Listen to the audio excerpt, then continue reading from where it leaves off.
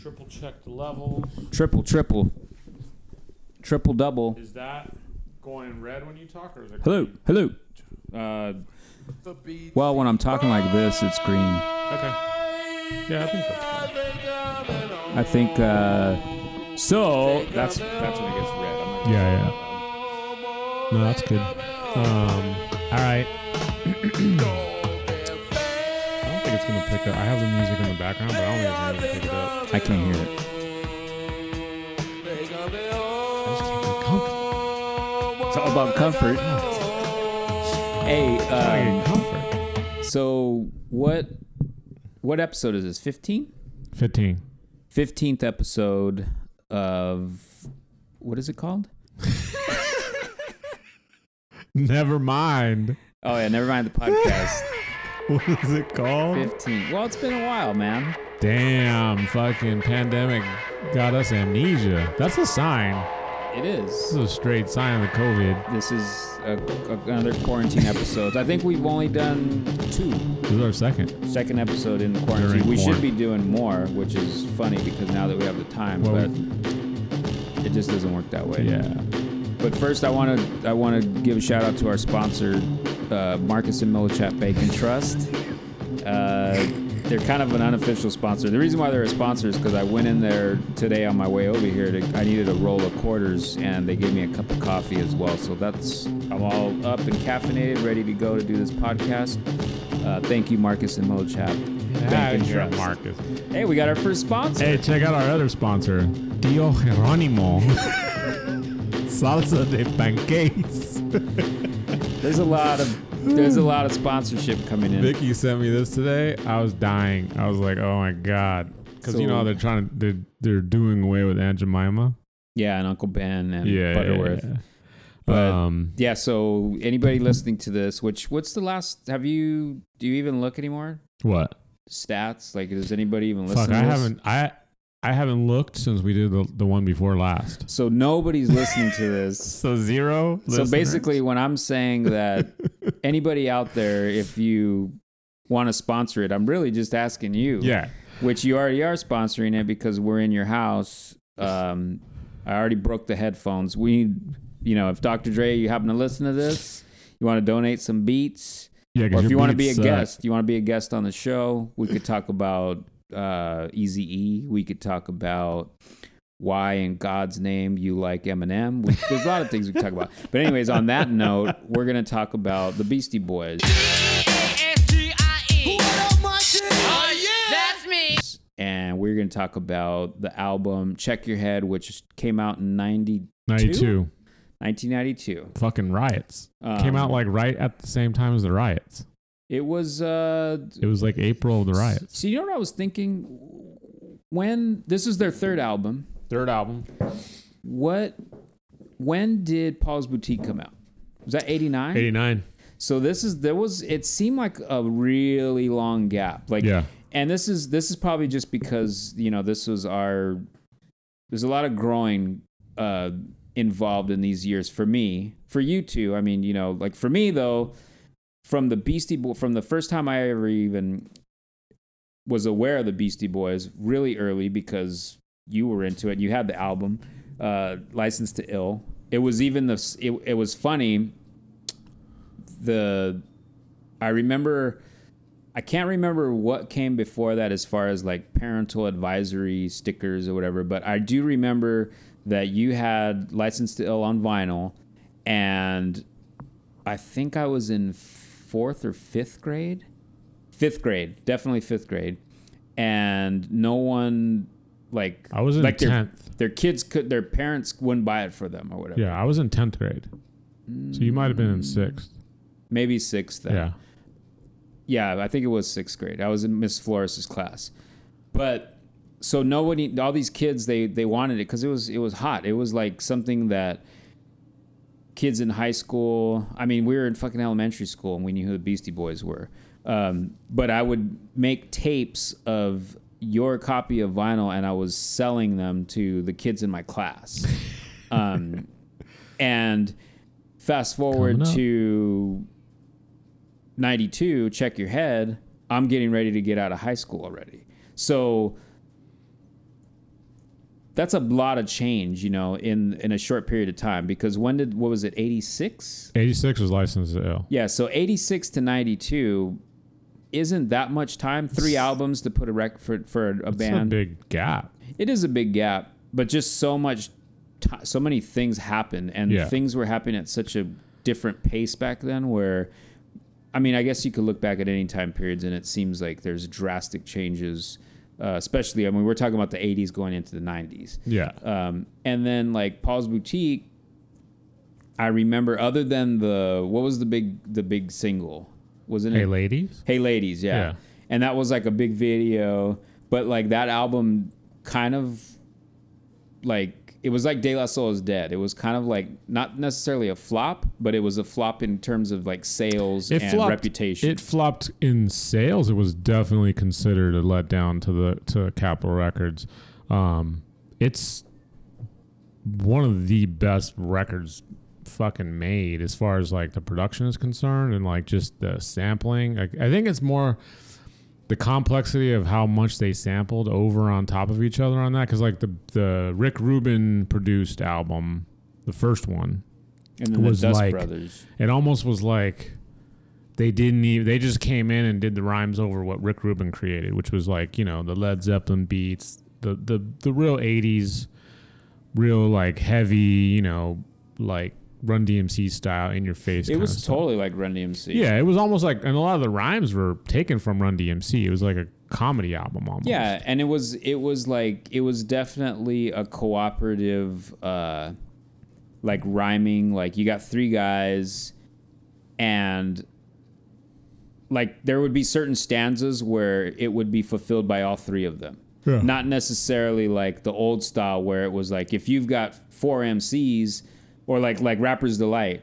There's like, how many MCs are on that track? Like maybe 5. 3 or 4 or 5? It's 5. Yeah. But they're never stepping on each other's lines. It's just, it's your turn to rock the mic. Okay, you go. And that's probably because the culture back then, if you're talking about house parties, there was only one mic. Yeah. You know, it wasn't like but I don't know, because, I mean, you've seen those battle scenes in like Wild Style. There's like, they all have microphones, but it didn't go down on tape like that. No.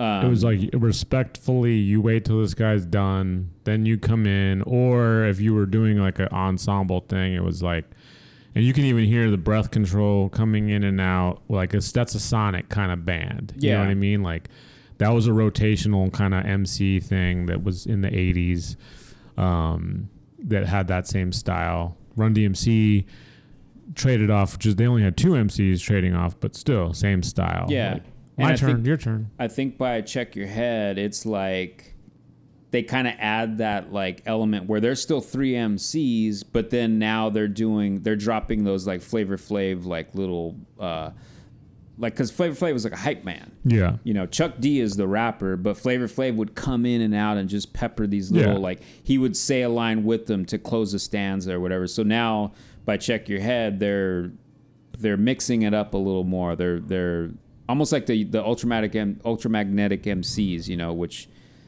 kind of contemporaneously putting out early albums. But I think I don't know. There's something about Check Your Head. Again, it probably had a huge, now that I'm thinking about it, it had a huge campaign behind it. There was a lot of, like, you just saw that album cover, and it was so, like, you know, it's black and white. They look like street kids. They didn't necessarily look hip-hop, but you already knew who the Beastie Boys were. Yeah. And they were already accepted, like, from the get-go because they were on fucking Def Jam. Like, they were accepted into hip-hop culture. And this is talking about, like, really what other representation did you have in hip-hop that wasn't, like, 100% black? You had like, Third Bass. You had maybe, like, Kid Frost. There was some, like, Latino rappers. But really, it was just, you know, like, hip-hop was black, and then you have the Beastie Boys. Yeah. And this is also, like, coming, because this is, like, Cypress Hill. Oh, yeah, sorry, I forgot about Cypress Hill. They came in at House this time. House of Pain was, like, big around this time, around this album. Ice Cube had already been on his own for a few years, but he was fucking huge during this time with his The solo Lynch Mob. his solo records and like his side projects and stuff like that.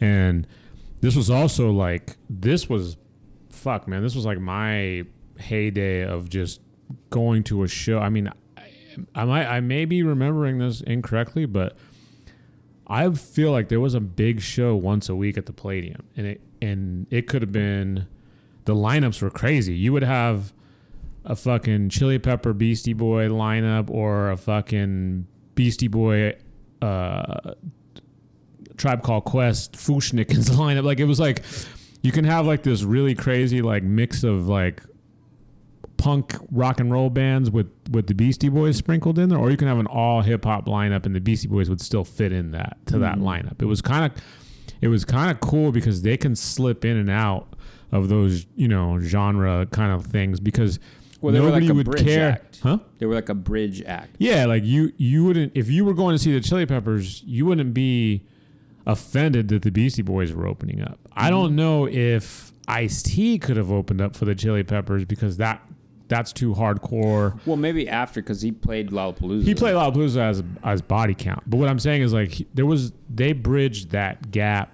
between the punk rock skater crowd and then the real hip hop crowd, which when they first came out, people kind of wrote them off as a joke, and then they were like, wait, these guys are actually really good. And then they started playing their own instruments, and by this album, they were doing instrumentals and playing, actually playing music. Yeah. And rapping over the music that they played. The way I remember, it wasn't so much that they were, I mean, they definitely were like, they came off as like a novelty, but there was just such an open, like, there was just open arms for that. And really, when I look back, I really don't know why. Like, I really don't know, because we grew up in a weird, like, suburb where we grew up was really nice, and it was definitely multicultural. I mean, every race you could imagine was represented on our small little block of homes. We had East Indian neighbors, we had Chinese, we had Korean, we had Cuban people, we had African American people, all in the same fucking block. Yeah. And we lived in a small little block within this suburban community. But it was kind of in the middle, almost like an oasis, this suburb, where it was encapsulating Artesia, which is Portuguese, turning into East Indian. Yeah. And then the outskirts were like Latino ghettos. Even like Compton was not that far. I'm talking about really close. Yeah. It was like Latino ghettos, like Norwalk and Artesia. The one ways. And then you go to like the furthest stretches of North Long Beach, where you're touching Compton and Dominguez. So it was this real big like melting pot, but I think there was enough, because we had all those cultures around us, that we didn't really have to venture too far to find out what was happening. It was almost like the Cerritos Mall was kind of like a big like centrifugal establishment of culture for youth then. Yeah. Do you remember I don't know if you remember this, but remember like people would break dance in the mall, and then the cops would come and break it up, and then with a big box. Yeah, like a big ass fucking boom box, and then like the cops would break it up, and then there was like this rule implemented that you couldn't walk with groups of 3 or more. Mm-hmm. They like, if you were with a group of friends, they would tell you like, no, three people, and then like, remember even Jerry's was like 2 students at a time. Oh yeah, because they had video games in there. Were allowed into the store, and it was all these like rules because everybody was afraid of these kids that were into hip hop. Like hip hop scared everybody. And that's what I'm saying. Like, I don't understand the appeal. For us, it made sense because we were already on that border of listening to the Beatles and listening to James Brown. So it wasn't really that far-fetched when we even found out or knew what hip-hop was. It wasn't like, oh my god, this is so new, and it was like, no, it's just like another form of punk rock, and we were already about that. So it wasn't, but I'm thinking about like kids that came from a little bit more from a little bit more of a sheltered stance, where their parents weren't letting them listen to this, that, and the other. Like, I don't understand what the appeal was initially why these three goofy looking kids doing this rap? Like did they have a reference point to what hip hop or rap even was? Even though if you listen to the Beastie Boys' first album, it's barely a rap album because of what they're singing about. Mind you, too, this isn't like when like higher consciousness of rap started. That started a little bit later. That started in like the late 80s, early 90s with stuff like Grand Poobah and, the Native Tongues. So it's just strange to me how like sometimes like we talked about another episode, we talked about how the Strokes had a perfect platform at that point in time to just be in the right place at the right time to blow up. Like I'm looking back and it's like, I don't understand how that happened with the Beastie Boys, but it did.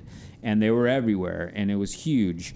Yeah, because if you think about like what their debut is they came out, they opened for Madonna, which is the exact opposite of the crowd that accepted them. They weren't accepted by that Madonna crowd. Well, that was probably real teeny bopper then. Yeah, too. and it's like, and like the Madonna crowd is like 11-year-old girls with laced fucking neon shirts and like, trying to look like Madonna, torn clothes, and you got these guys coming out doing this parody of a frat boy kind of attitude, crushing cans on their skulls and shaking up beer cans and exploding. It's like that is what attracted the Spur Posse crowd of these like privileged kids. You know what I'm saying? Like the Fight for Your Right to Party,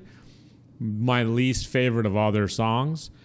That's that crowd's fucking favorite song. I guess. You know what I'm saying? Like it's like what I was attracted to was a completely different thing than what the people who lived in Lakewood and certain parts of Long Beach, the wider parts of Long Beach, were attracted to. They saw Fight for Your Right to Party, and Low and Slow didn't affect them. Eventually, they would listen to it, but they weren't immediately fans of listening to. Well, because they didn't have a reference point to it. Yeah, they didn't have a reference. And like for me, Low and Slow.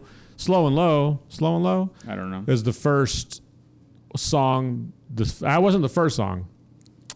I'll talk about the first song. Backwards 808. Yeah, the Paul Revere is the first thing that ever gripped me. But listening to Slow and Low, and you hear that war sample, and I'm like, oh, I know that war song. Well, yeah, we were already listening to K. Yeah, so like the funk aspect of it and the stuff that they were saying, like I didn't realize that was a John Bonham beat until later, but when I go back and listen to it, and like I think it's When the Levee Breaks is one of the main ones that they use.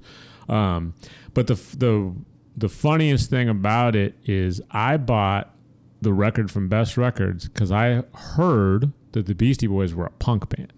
And I brought that record home and I put it on, and I think the first track is Rhymin' and Stealin', and I just didn't even give it a minute. I just was like, what? Because I had no, like, talk about having no reference point. Yeah. I really didn't even know what the fuck I was listening to. And I had already heard other hip hop at that point, but it didn't sound like hip hop to me, like in the traditional sense of what hip hop is. Yeah. So I think I let the first song play a little bit, and then if I remember, I think I just took it off and just put it back in the sleeve and just put it away.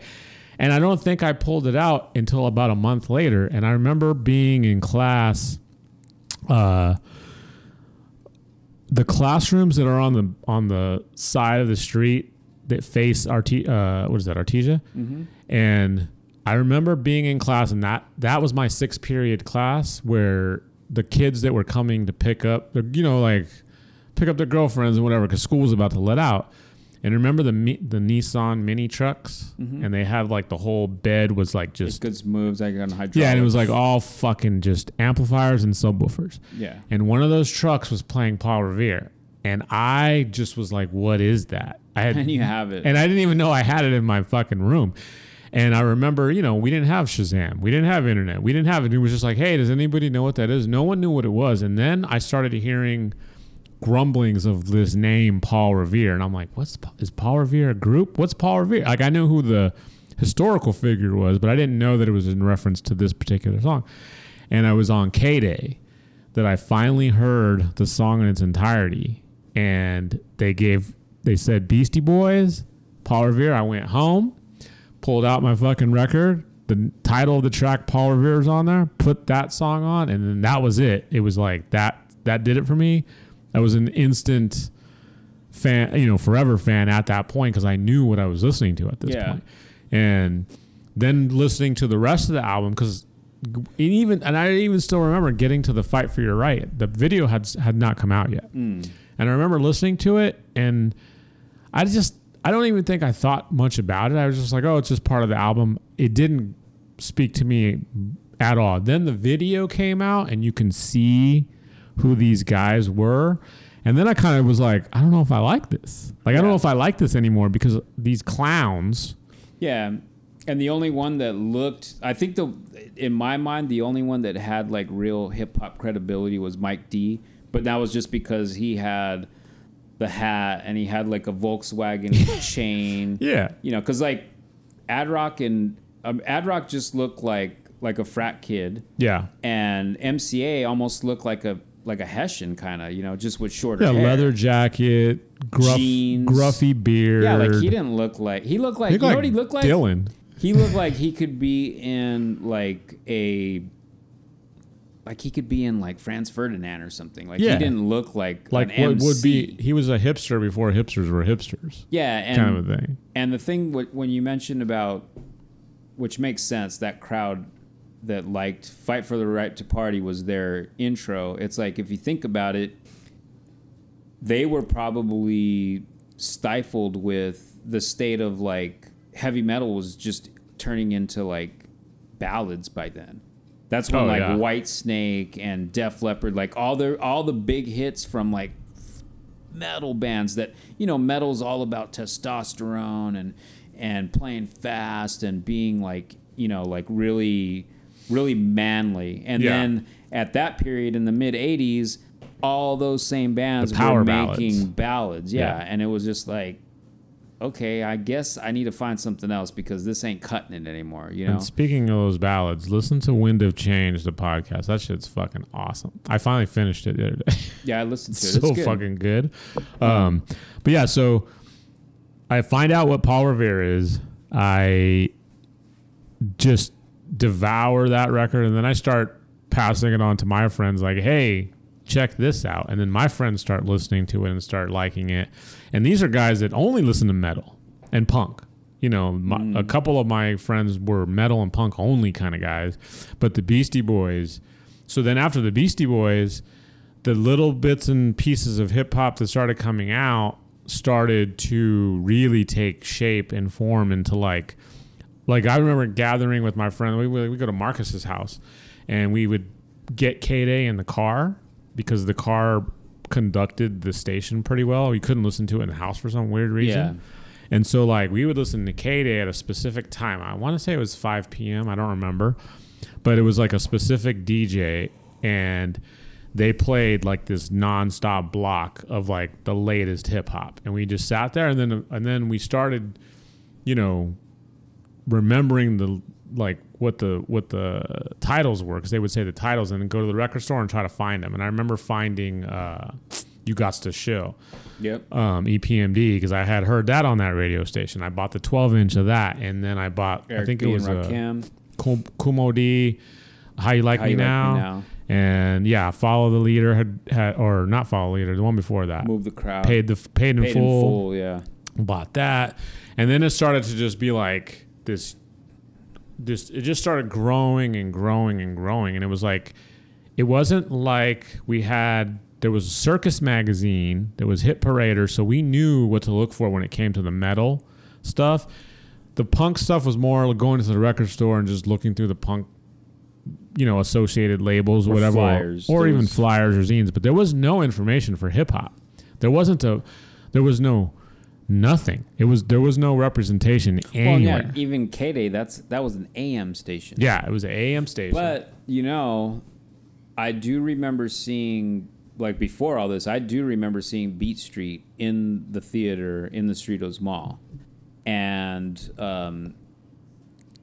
the reference point for that was like kind of strange too, because that was big. Like I remember the ads for it. I remember going. I don't remember it being packed, and I don't think. I mean, who knows how long it was in the theaters? I don't fucking know. I don't remember seeing Crush Groove in the theaters, and that has the Beastie Boys in it, which is kind of a big. But that movie kind of, not that it got slept on, but it wasn't. You know, if anything, that was the story of Def Jam. Yeah, it was. You know, like Rick Rubin's actually in the movie playing himself. And Russell Simmons is in it too, but he's not playing himself in the Russell's movie. in it, yeah. But you know what's funny when you're talking about when the like breakdancing in the Cerritos Mall, I'll never forget. I was young though, but one of those times where there was two big crews, someone had a big box, and they had those like the seating areas was just a big stone like a planter right in the middle. Yeah. And they had some that were planters and some that was like a giant ottoman. Yeah. But I remember someone put a box up there, like the big, you know, fucking boom box, and they were about to battle. And then the security, it wasn't even cops, it was security, came and broke it up. And I felt like I was fucking in Beat Street. I was like, man, this is the best. And it was right in front of the movie theater, because the movie theater and then the arcade was that was like the hot spot. Was it Time Out? Time Out was the arcade. It used to be the Sega Center before it was called Time Out. And Time Out. But it was always the same, just dark. Which again, I think we talked about before, but that was creepy. Like, you can just let your kids run off. I guess I didn't think about it because that was my favorite place to go. It was so dark. It's like, it was dark as fuck. You can't have an arcade. It was now? all black walled, black carpet. Yeah, dark. It would have to be. You'd have to. Imagine doing that now. 17 and under. You can't have no like old man like in a fucking trench coat. But anyways, so there were some. I mean, there was movies. There was a way that the culture was getting around, because then I agree with that. I'm just saying there was no information on like what to expect. Like the movie was made and it came out, and then you had to go and watch the movie, and you're in the same position as watching this movie, is unless you know who that is. Yeah. You know what I'm saying? Like when you get a magazine and you got like a hit parader and there's like a picture of the guy in Iron Maiden, and then there's also ads for their new albums that are coming out, and like they do these reviews. Like there wasn't anything like that for hip hop until later. Like hip hop had to grow to a certain extent, and then we started getting magazines, and then we started getting representation on the fucking countdowns of MTV and blah blah blah. And I think that's why the Beastie Boys will always get like, they always just have their position in the world of hip hop, because they were pivotal in getting the word out to everybody.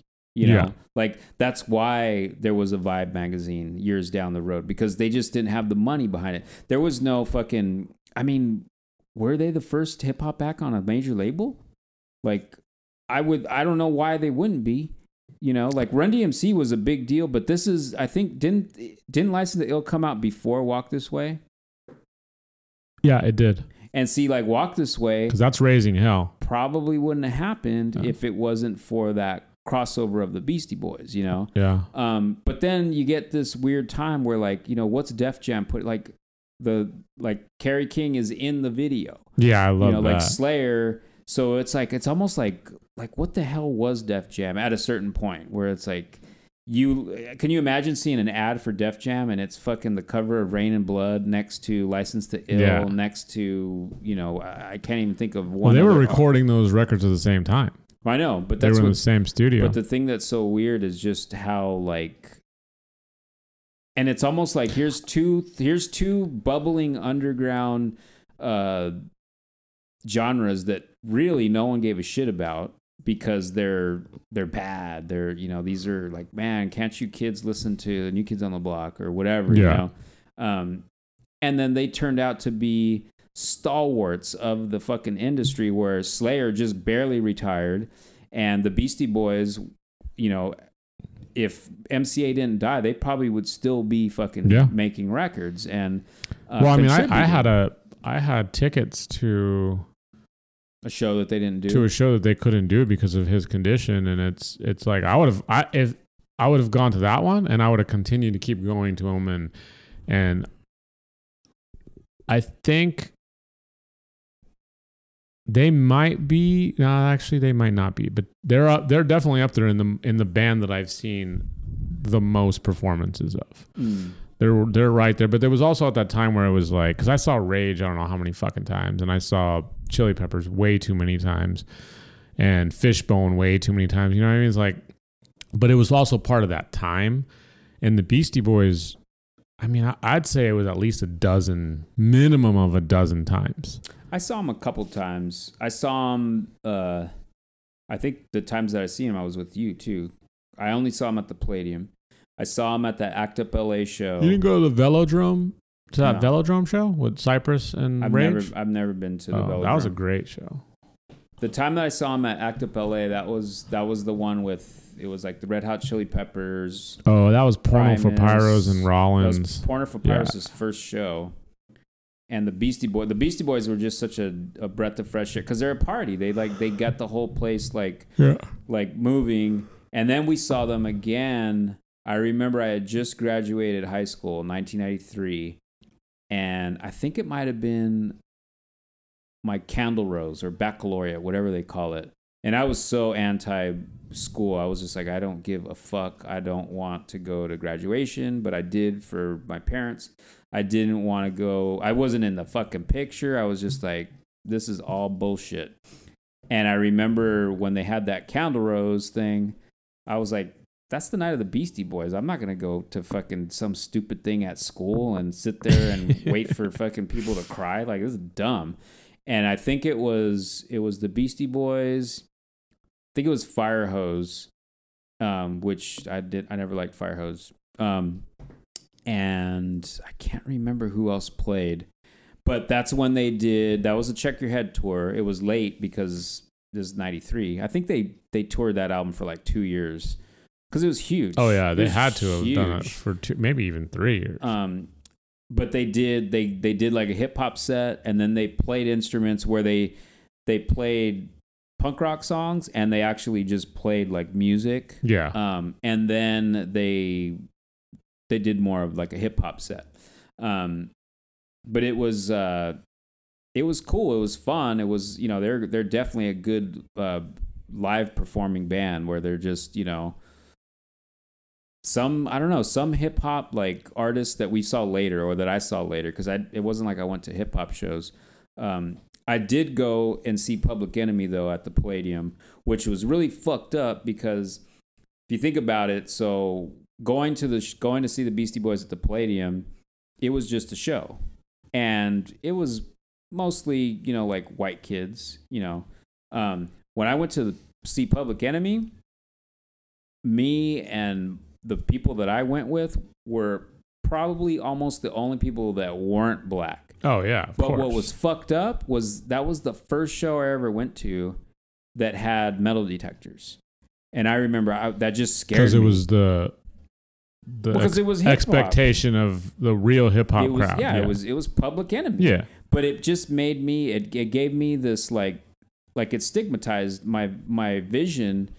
Or my version, I guess, if that's a better term, of like, because I was 16 and I was just like, it scared me because I'm like, well, what's gonna fucking happen in there then? Can I even be trusted? Like, you know, is someone in there gonna do something? And it's like they already put that in your mind just by having that, you know. And then we went in there. That show was way hyper than the Beastie Boys, let me tell you, and nothing happened other than people just fucking having a party. I kicked myself because I had an opportunity to go to that show and I didn't go. And I don't even know why I didn't go. What's crazy too is I remember when I went and I was just like, because my context of the Palladium was, you know, slam pits and crowd surfing, and no matter what type of music you're going to go see, it was still kind of the same crowd participation. No matter what you were seeing, it was just that same. It was just the LA scene. At Public Enemy, there was people wearing slacks and dress shirts and drinking drinks, but when they came on the stage, it's like everybody was pogoing and everybody was just fucking going crazy. And I remember just walking in there and I was stoned, so I'm scared that I had to go through a fucking metal detector. And then I'm like, man, these people are dressed nice. Like, they're not going to get down. And it's like, Yeah. And everybody was just a sweaty mess, but it was just in a different way. But the cool thing about it was like, man, you guys fucking put metal detectors and nothing was ever going to happen in there.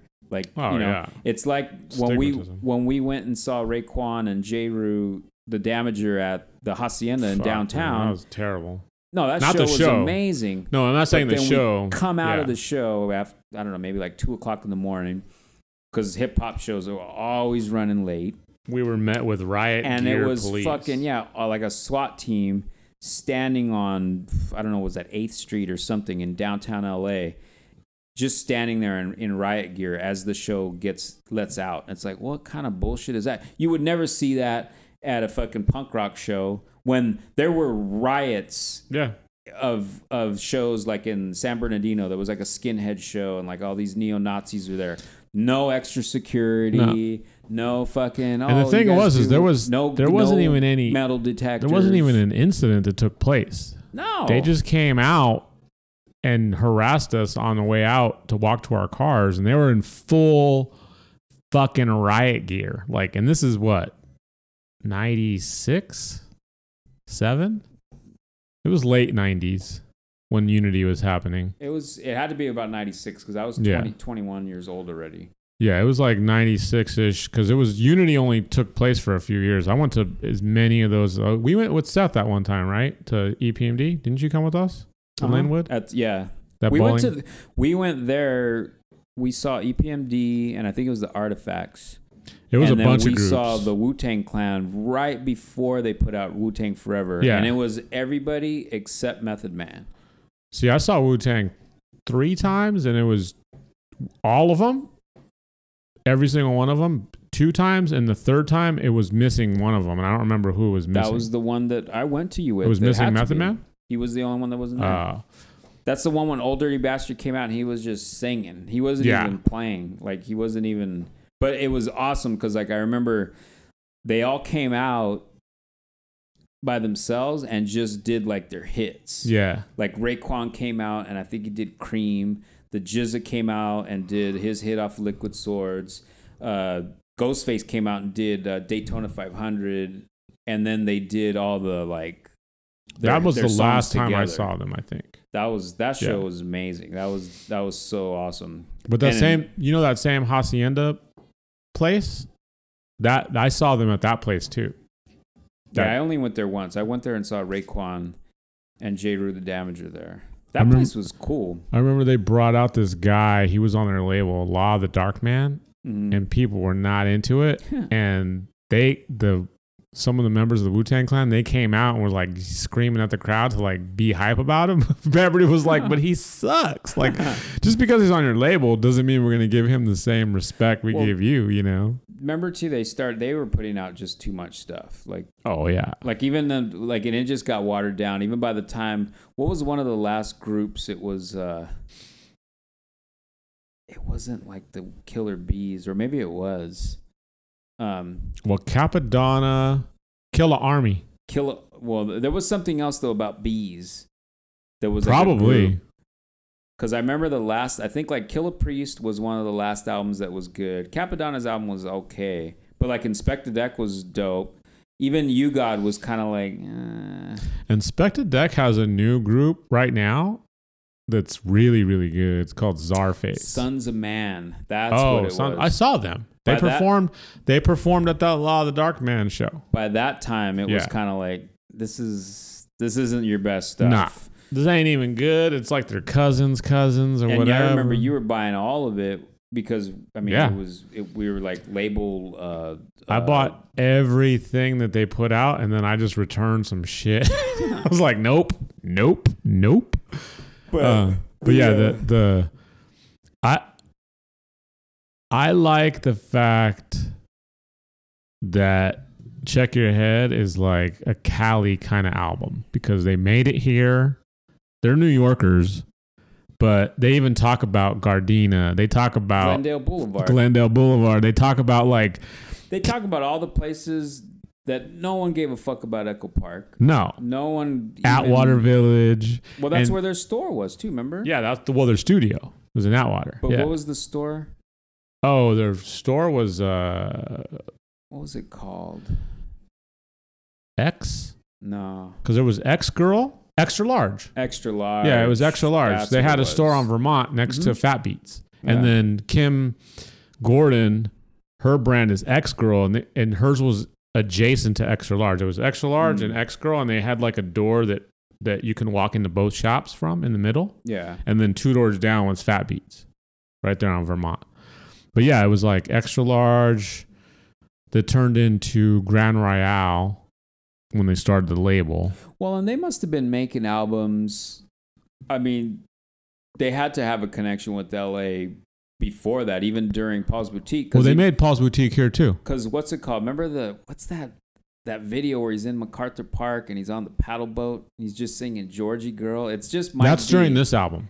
Is it? Yeah. Oh, I thought that was early. I thought that was like Cookie. That was the Skills to Pay the Bills. It's a video that they put out, and it was during the making of this album. Yeah. Because he's on a pedal boat. Georgie Yeah, it's in girl. MacArthur Park.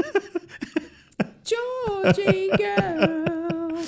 I fucking love that video. Yeah, Skills to Pay the Bills. And then remember, what was the girl, supposedly the drummer, when they were Luscious a Jackson. band? Yeah, then that band was just, they got huge just because of the ties. It's funny because that movie that they did on And Apple. weren't they on Grand Royale? Yeah. Yeah, and that's their label. Yeah. Because that was them paying her back for kicking her out of the band and kind of like apologizing for being dicks to her, because like that was their best friend for a long time. And that's, I mean, the thing, like, I mean, I want to say her name's Kim something, or maybe I have it wrong, but Luscious Jackson. Yeah. That's the girl.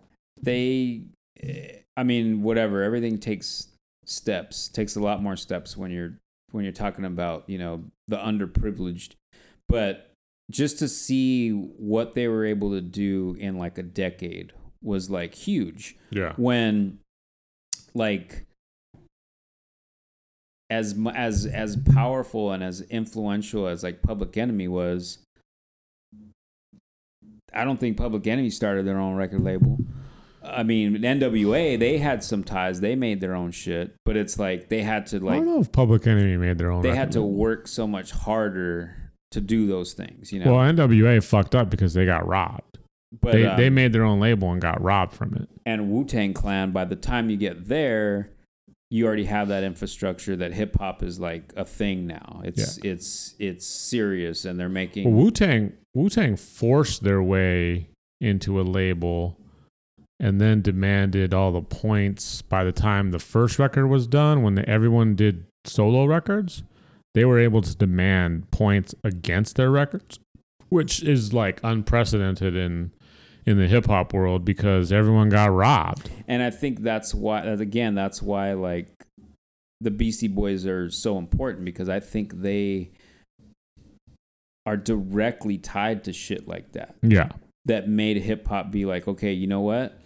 You guys might think the fucking rest of the country or the Christian sect or whoever thinks it's bad because it's coming from black people, it's making money now, and it's actually sending a message, and it's getting to people, you know. It's like it's affecting culture directly. And then you fast forward past Master P and past Rap a Lot, everything that just kept getting bigger and bigger, where hip hop was fucking topping the charts. Yeah. But then it turns into where it's like, for me, it's like it's not even fucking hip hop anymore. It's just there's rap music, and it doesn't have the same, like we were lucky enough to be like young kids and seeing all that, like everything that got harvested in the like 80s and what it turned into was like amazing, you know. And even remember we went to the Smoking Grooves tour and we saw like Tribe Called Quest and Gangstar,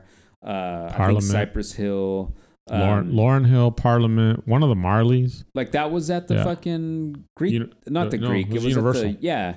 Yeah. And like a hip hop tour was like, wow. Yeah. And like the show, you know, like the fucking Notorious B.I.G. and the Wu-Tang, like it was turning into something that was just undeniable. It was bigger than K-Day. It was, I mean, now you have Power 106 and and then beat. we were flooded with The Source and all the Vibe and all the magazines that started, Rap Pages and like, and Rap Pages was cool. I think was, Rap Pages was the one that had like the real deal kind of. Yeah, and it was like then you started discovering, I think then it was like then you knew who the Ghetto Boys were, and then you knew who the Miami based hip hop was, and then E40s and like all the people that started coming out from the different cities that were like Chicago based rappers, and and people that were coming out of the South. Like Common from Chicago, No ID, Philly, the Roots. And you started getting like this, like there's a network. Yeah, the network of like how the same grassroots way that the punk rock world worked is how hip hop followed. So they kind of just took the lead from how punk did it, saw how they did it, but then they turned it into a brand. Now you have clothing brands, sneaker brands. Now, and Jay-Z owns a basketball team. He owns a vodka label. Russell Simmons too was a pioneer of that. Russell Simmons. Russell Simmons had his own credit card. He had the Rush card, and all this. I mean, Puffy, another one who started doing all those things, owning shit. That's kind of a pivotal, like almost tipping point when you get to like Puffy. Yeah. Because then that kind of like he was really integral, but then I see that leading into him and like Master P, completely different. But I think that's what kind of opened the floodgates to where we're at now and why it's just not any good. Yeah, I mean there's a lot of stuff that ruined it. Like if you want to just break it down to the musical aspect of it, but it's like it's their own thing. So they deserve that. They deserve to have the opportunity to ruin their own thing because they own the culture in the first place. Yeah, you can't condemn a pioneer for like going into uncharted frontiers and planting a flag because it's not up to them. That was their position. That's what they did. Yeah. Now, whoever takes that and goes wherever from there and it's unfavorable, you can't blame the pioneer, but they still do get a little, it's like, oh, this is kind of sucks, like, so it's not fair, but, I just thought of someone else too in that, what we were talking about. Suge? No. Even though that's a thing too. Yeah. Like, oh my God. I mean, that's something too that I cannot stand Bone Thugs and Harmony. I could put up with like what's his name? He died too young. He put out his own record, from the camp from like Snoop Dogg and Dr. Dre. Nate Dogg? Yeah, like him, I could put up with. And even like the DPGs, the those two little kids. What were they? Dog Pound. Them. Daz and Corrupt? That's like I like them too, but I've hit the brakes right there. Like when it gets to Bone Thugs, it's just like, oh my God, it's not even music. I like some of the Bone Thugs. There's a couple of songs I really like of theirs. Don't even get me started on the Loonies. The Loonies? You ain't got 5 on it? Oh my God. Have you seen Us? Remember? Yeah, I know. I hate that. You didn't like that? No, because the song. But that was so good. I fucking loved how they incorporated the song. Hate that song just because that's when I went to that show and I borrowed Joey's pants. That's why you hate them, because you had to wear them pants. But it's not good. I love it. I Got 5 on it. No, that's like, I don't know. I love it. But then, I'm all about I Got 5 on it. I don't think there's a song by the Loonies, a second song that I know by them. I know I Got 5 on it and I love it, but it's also kind of like, I love it in the same sense that there's this one song and I never know who does it, but it's like Summertime in the LBC. Mm-hmm. It's not good, but it's like catchy. Isn't that Sublime? no, it's a hip hop song. It's like one of those ones where they're just singing. It's like a hip hop group Is it that's the singing. same sound of like what's her name does a version of the Sublime song? It's not the Sublime one you're talking about. But does it Sublime sound like is that? doing the is that whose song are they doing? That's like a standard, but It's yeah, a like standard. everyone did that. Like It's Nina like a Porgy Simone and did Bess. it. It's a Porgy and Bess standard, right?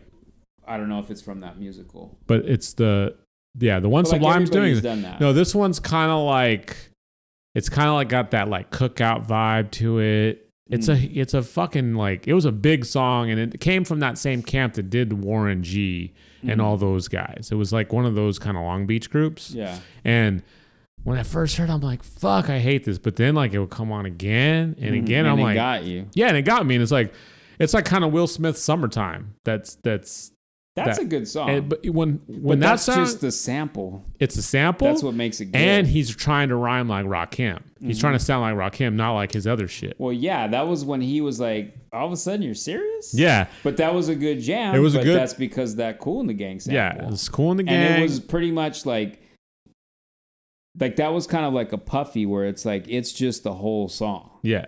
Like it's not like when, you listen to like BDP and it's just a sample, like a real sample where it's just the hook, Yeah. not just fucking rhyme over the whole fucking song. Like that's like, okay, but it worked. It worked. Yeah. You It worked, know? and it was a good song, but it was like, this Will Smith? Like, I was like, how is this Will Smith? And that's why like songs like that, like, cause you could just listen to the Cool in the Gang song and it's just the instrumental. Mm-hmm. So it's like, but there's certain hip hop songs before that you can't just go like even what's it called the song De La that samples Peg.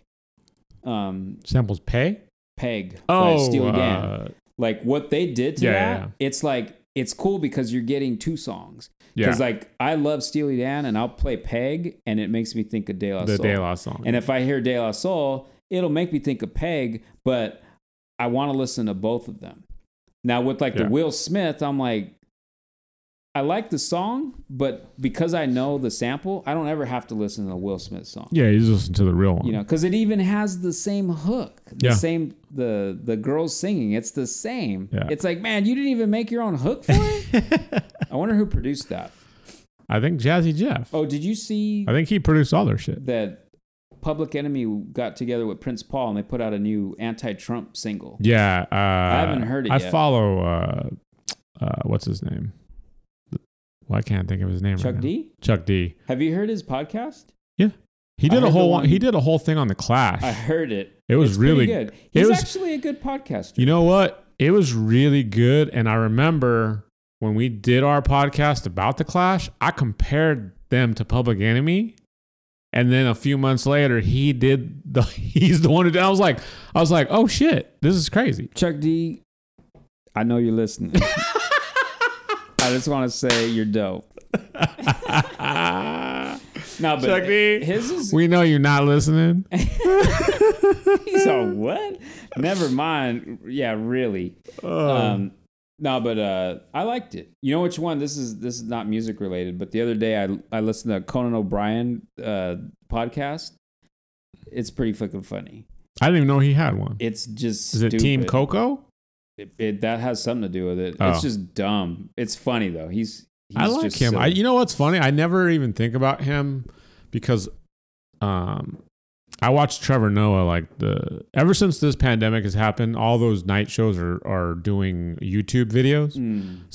Seth Meyers does God, why don't I know all these motherfuckers' names? Because none of them have the fucking power that Stephen Colbert does one. I hate him. But Trevor Noah, I love his because he'll do like a serious one, like a dead serious one, and then he'll do like a comedy one. So it's like you kind of get both. And when Stephen Colbert or when Seth Meyers is talking about it, it just doesn't come across genuine because they're making fun and they're trying to be serious on some occasions, but the way that their presentation of it, it's like they're jokey and it's like, yeah, the information is there, but like it seems way more genuine coming from Trevor. Yeah. You know what I mean? And like I've never seen any of the Conan ones. I haven't seen him. I just listened to the There's podcast. a great Conan. I'm pretty sure it's Conan. He goes driving around with Ice Cube and Kevin Hart trying to go buy weed, and then they take an Uber together. Have you ever seen that? Mm-mm. It's fucking hilarious. They have like this Japanese girl driving. Mm. It's fucking rad. They're going through the neighborhood trying to buy weed. That's and funny. yeah, it's so funny. I'm pretty sure it's Conan. White men with talk shows, man. Do something where your personality is different so I know your name. It's weird if you think about that. I mean, didn't Wayne Brady have a show? But it was a daytime show? Yeah, a talk show. Because really, after But Wayne Brady might as well be a white man. After Arsenio Hall, and that show was on for a long time, it's almost like Jon Stewart was the closest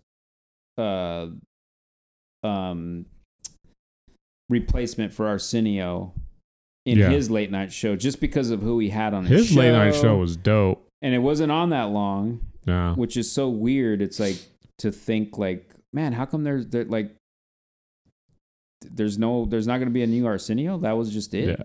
See, and then what happened? That's kind of though, like thinking about Arsenio Hall in talk show host is kind of like Obama in presidency. It's like, we're probably not going to see another black president or a president of color for fucking years. Forever now. Like, it was just like, oh, we got Johnny Carson and David Letterman. Here's Arsenio Hall for a few seasons, and then we're gonna get back to business. Yeah. You know, so you guys could just Well, calm and that's the what fuck down. kind of like Jon Stewart. He had that different platform, and then he went to the Daily Show, and then he turned into something. I still like him. Yeah. But then he turned into he recreated that mold, which created Stephen Colbert, and now, but. Because Trevor Noah's there now, and he's not he's South African. Mm-hmm. So he adds a whole different, like, kind of like semi-Arsenio flavor to it. But it's more done at the desk. It's done in a news form instead of the old way that, like, the Arsenio form. It's like you're watching CNN. Yeah. But it's comedy. It's comedy, but it's also got informative, factual fucking stuff. It's like all of the what is it called? The monologues. Even back to Johnny Carson, that's when all the political stuff got out. You know, basically when they just what was happening at the time. When they had their interviews, they weren't necessarily always politically charged, but their monologues always had some political like commentary come out because they had to. Like, you know, how can you not? You're on fucking 5 nights a week. You know, you are kind of the news. It's kind of funny too because like the beginnings of this group was antithetical to what they were even doing or how they were just breaking into a all ethnic group of people that were putting this music out. It's like, here's these 3 white guys, and I don't want to say they were appropriating the culture because they genuinely did it. I don't, you know what I mean? Like, I don't like to use that word. Like, that word gets thrown around so much right now. But they came out and they realized how wrong they were for playing this caricature of themselves. You know, I don't even know if it was of themselves. Well, they didn't realize that they were gaining fans that thought that that's who they really were. They were making fun of people, or they were making fun of a certain group of people. And then when they realized that those were their fans, and they were like, but then they started living that way. Yeah. It got to the point where the parody became a parody of itself. Well, I've seen them in interviews where they made fun of themselves for that, where they were asking each other, like, after they'd been doing it, this is probably when they got to Paul's Boutique, because they're wearing, you know, sneakers, and they're wearing track suits and getting a little bit more like hip to the culture. And then they were like, man, we're kind of turning into this. Are we this? Like, you know, they had to ask themselves that, which is funny, because you don't really see that anywhere else where, like, contextually, jazz artists wore suits not so much because that was the gold standard, but also because it was in defiance of like, oh, so you think that I am nothing? I'm going to show you that I am above this, and I am going to fucking wear the same attire. And that carried on through fucking Motown. Like Berry Gordy ran his fucking label where he had people teach etiquette to all of his artists. Like I remember reading a thing about Diana Ross and the Supremes when they went to England and they met with the Beatles, and they were just astonished where they were like, the Beatles were acting like fucking fools. They're fucking smoking weed, and they're acting in all the ways that everyone thinks we are going to be. To act, yeah. And they were sitting there being proper and being well-mannered. That's because Berry Gordy taught them and had them go to school. Not like, you're not just going to be on my label and put out records and go out on tours. You're representing my label. Exactly. Yeah. And it's like, so I don't think that there's ever been a time where you have black culture like trying to mimic white culture and feeling weird or guilty about it because they never had to, you know. But for the Beastie Boys being like, well, are we frauds? Are we, you know what I mean? It's like, yeah. And sometimes I would get a little like down where I'm just like, you know, like fuck them. Like they basically just came in and usurped something, but they didn't. They actually helped the whole movement, and I think that they like are integral into, you know, propelling it to the heights that it achieved. I think I think that, and I also think that by the time we get to Check Your Head, it's like License to Ill is what brought them here. Paul's Boutique was like them interjecting themselves into it with a little bit of help from like how they started, like kind of like they kind of just fell into a mold that they allowed themselves to be a mold in the first record. In the second record, they started to interject more of who they actually were, their personality. By the time we get to the third record, it's just them. This is just who they are, what they've learned. You know, they've kind of like broken off from that you know, hold that they had on them from Russell Simmons and the Def Jam label and all that stuff. And they're like, they got their own studio. They took the money, got their own studio, you know, lived. I don't know if they lost money or lost all their big money, but they ended up, you know, buying a house kind of a thing here and we're able to just be like, you know what? We just want to like live, eat, and work this record. And then they did. And it's like, now you have who they actually, you know, this is who the band really is. This is who these three guys really are. And they start to go away, start to move away from that frat boy identity into like more, you start to realize like, oh, these guys are actual thinkers. And like MCA started getting really involved in that whole, like the Tibetan movement, and he started that whole Free Tibet campaign and did that whole concert for them and started to like get into like women's rights and stuff like that.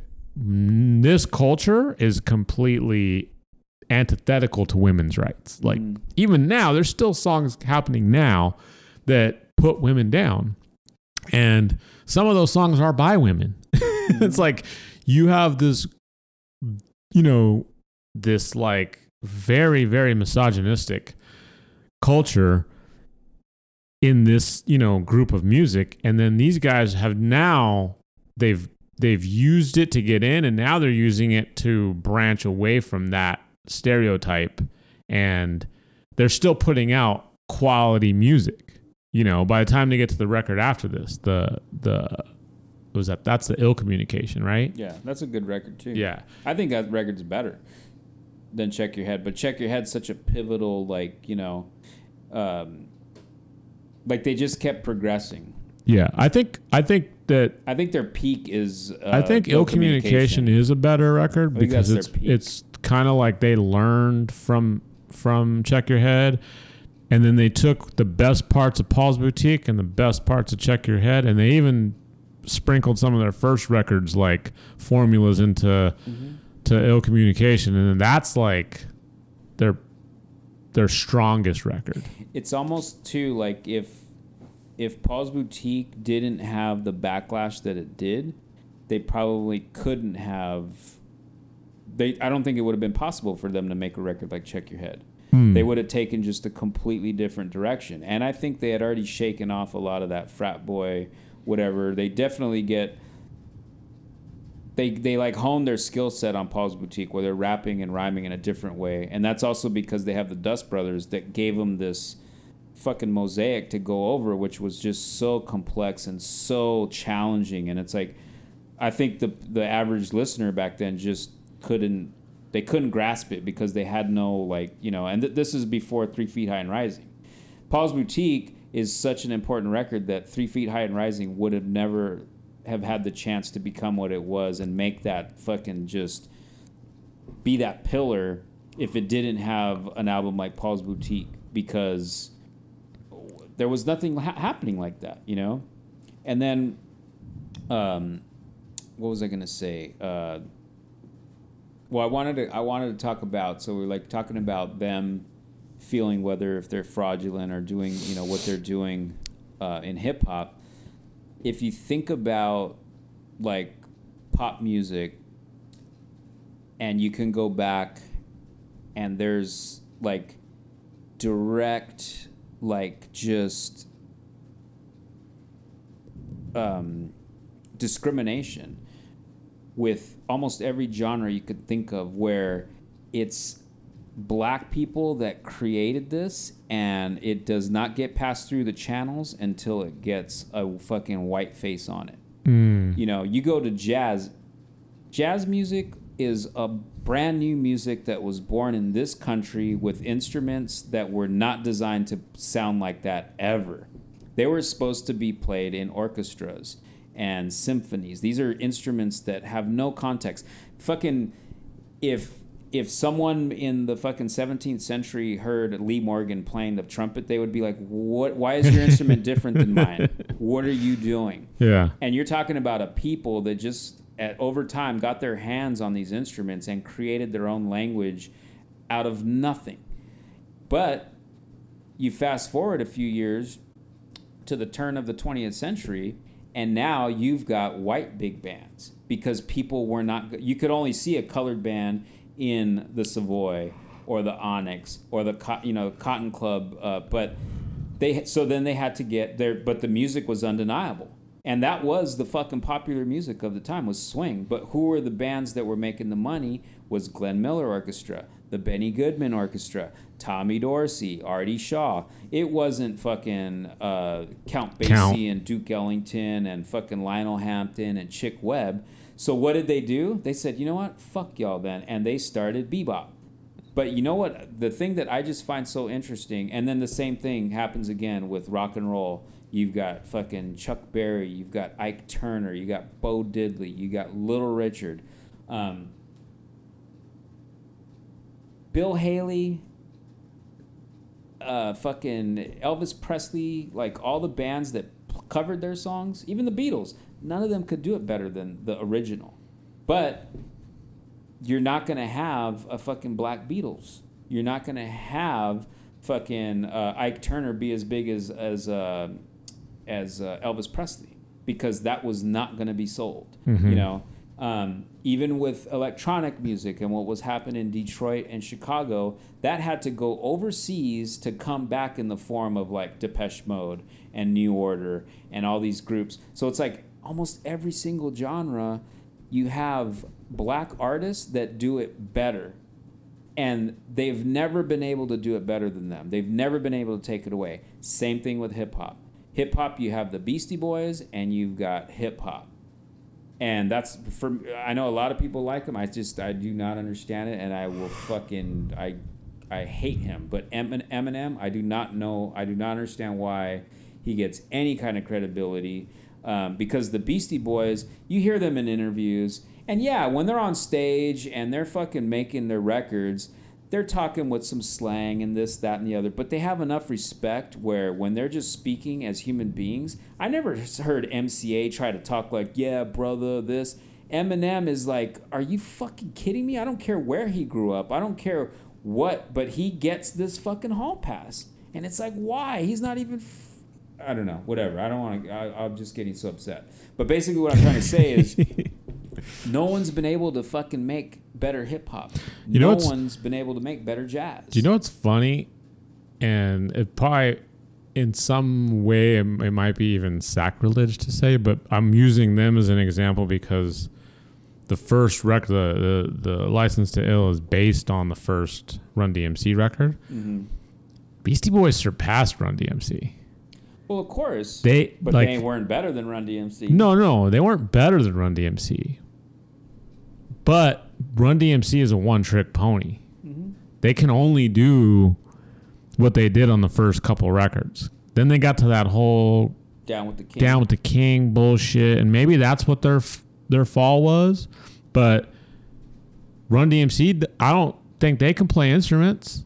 I don't think they can put out an instrumental record. Yeah, and I don't think that Run DMC would have the ability to do a King of Rock type song and then do a like what do you call it? I'm trying to think of that like a Groove Holmes, mm-hmm. and then do like go back and do like a Sure Shot and then do a fucking Intergalactic. It's like as far as I'm concerned, the Beastie Boys talent wise surpassed Run DMC, and it's probably sacrilege to say because their foundation was Run DMC. I don't necessarily think that it would be sacrilege, but you have to understand the capacities that Run DMC had a glass ceiling.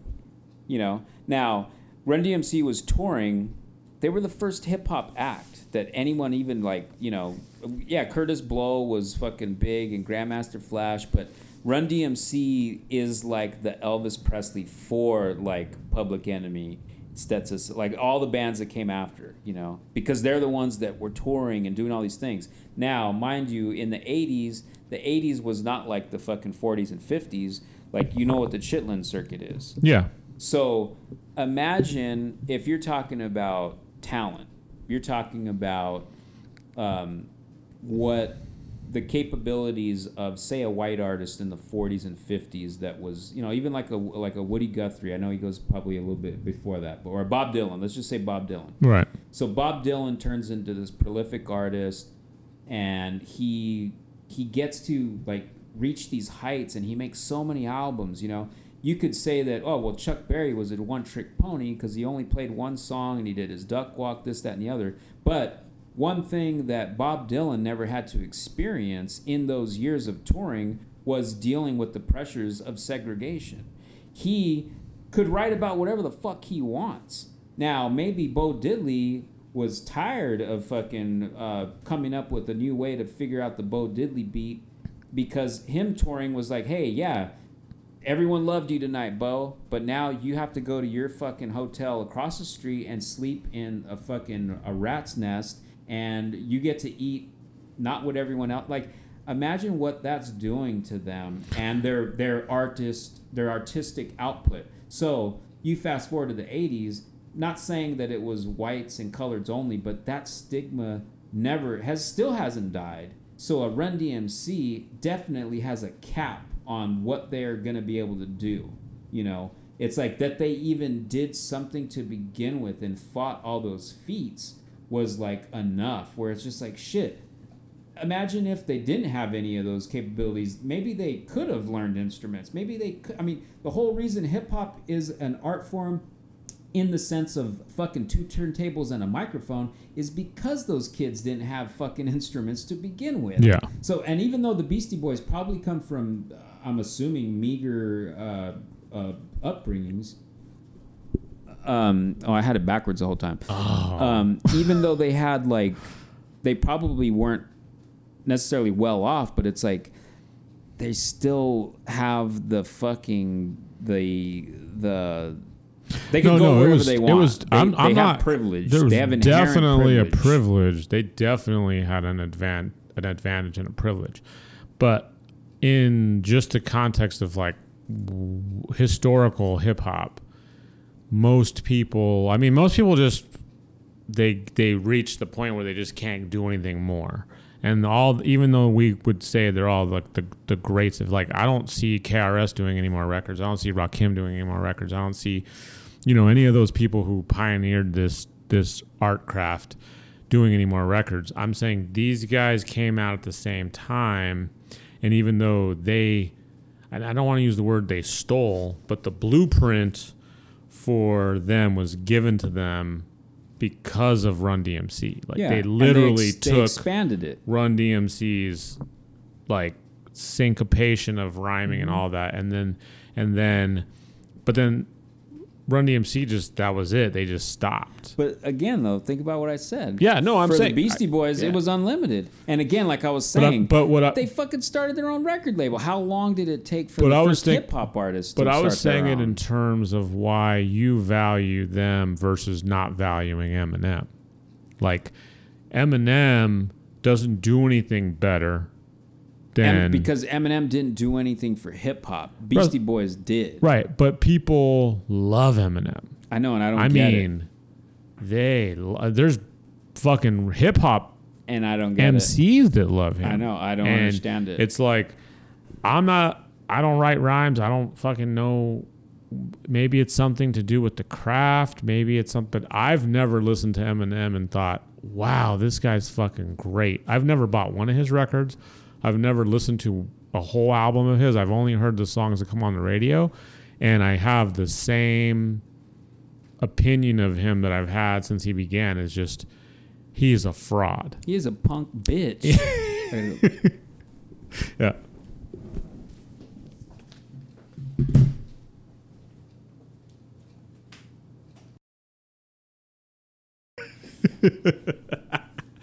He's a punk bitch.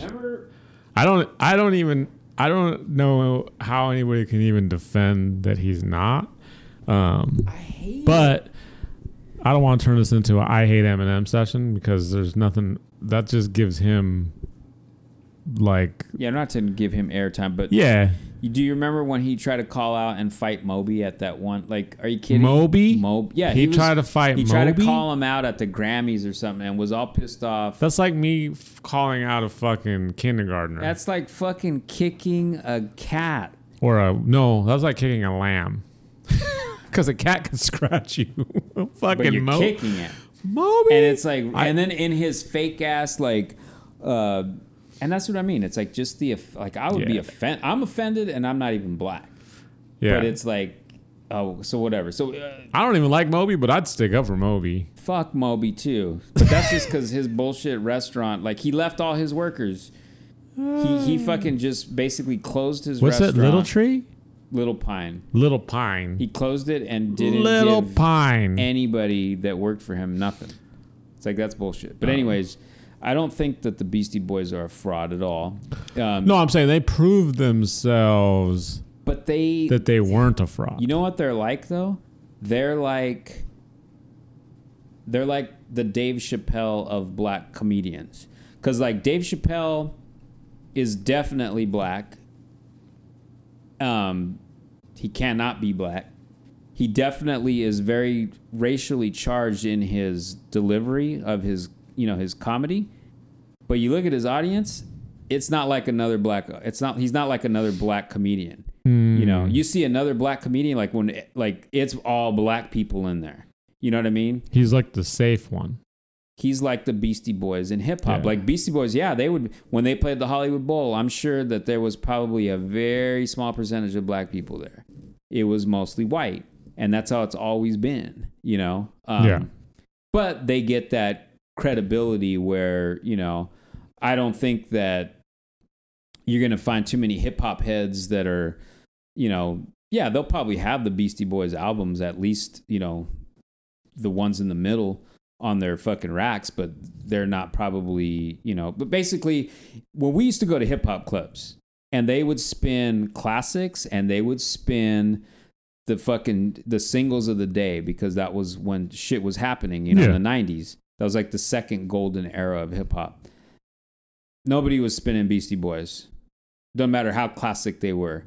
That's what you hear at like a white rock and roll club that's like, yeah, we're going to get a little funky, you guys. We're going to play some hip hop, and then they're gonna play the Beastie Boys then. You know what I mean? But like we go to Chocolate Bar. Remember we used to go to the what was the Root one Down? at the Room? Was that the Root Town? The Root Town.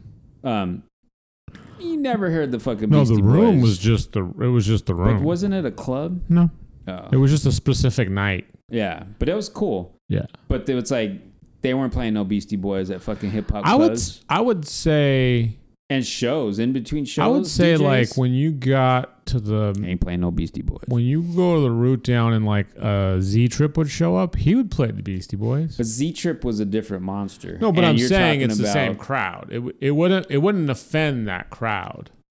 Well, yeah, but that's when it was changing. I mean, even when we were going to those clubs, not just shows, but clubs. Once you saw like, that was when like before the Black Eyed Peas lost their goddamn minds and turned into like Oprah's favorite band. When they, they actually put out a hip hop album or at least a single, and then it turned into fucking like. They turned into like an ice cream truck. Like They turned into Katy Perry. I don't even know what that is. Ice cream. They turned into an ice cream. It was truck. like, what is this? They turned into whatever that teenage girl store is. That's not Hot Topic, but what that other one? What's I it don't called? know. What, like H&M No, or it's Forever 21? No, it was before Forever 21 and before H&M. They're like a fucking. There was this popsicle. one store that was like the teeny bopper girls. That was their Wet Seal? No, it was like their version of Hot Topic. It was like it had CD, kind of like they turned into Urban Outfitters. Kind of like on Urban Outfitters. It's like you can buy a pillow, you can buy a fucking cat print shirt, you can buy a fucking album of the Katy Perry's latest record. You can buy a book or a magazine. There was a store like that in the mall, and that's what the Black Eyed Peas turned into. It's like they just lost their, like you said, they lost their goddamn minds.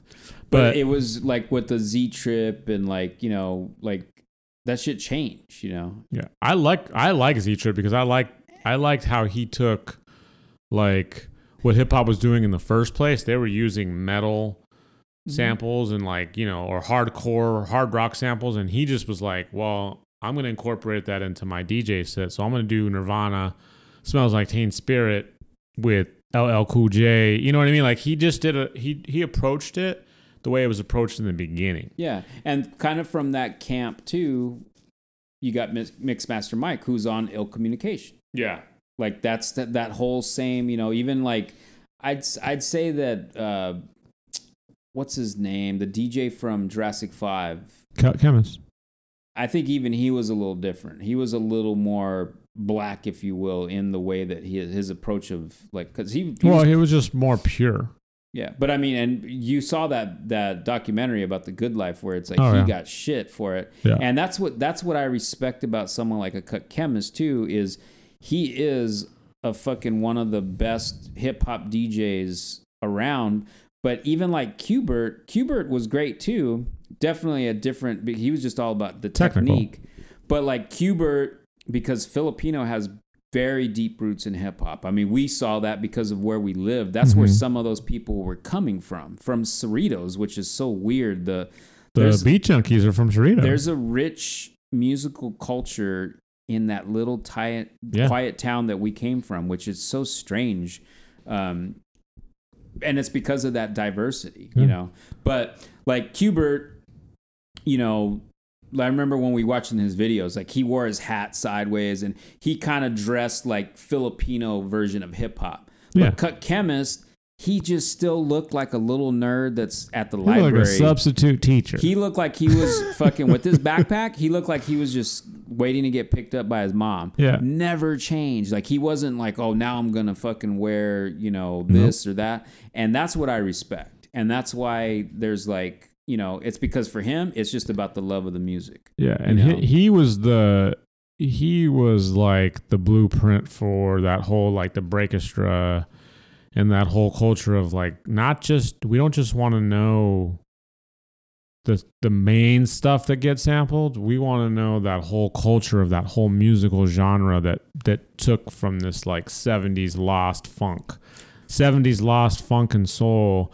Like I was talk about that one documentary on time. There's like the Seattle documentary where they they unearthed the Wheatl's Groove. Wheatl's Groove, and it's like no one's ever heard that music. No one's ever heard those songs because it was a lost.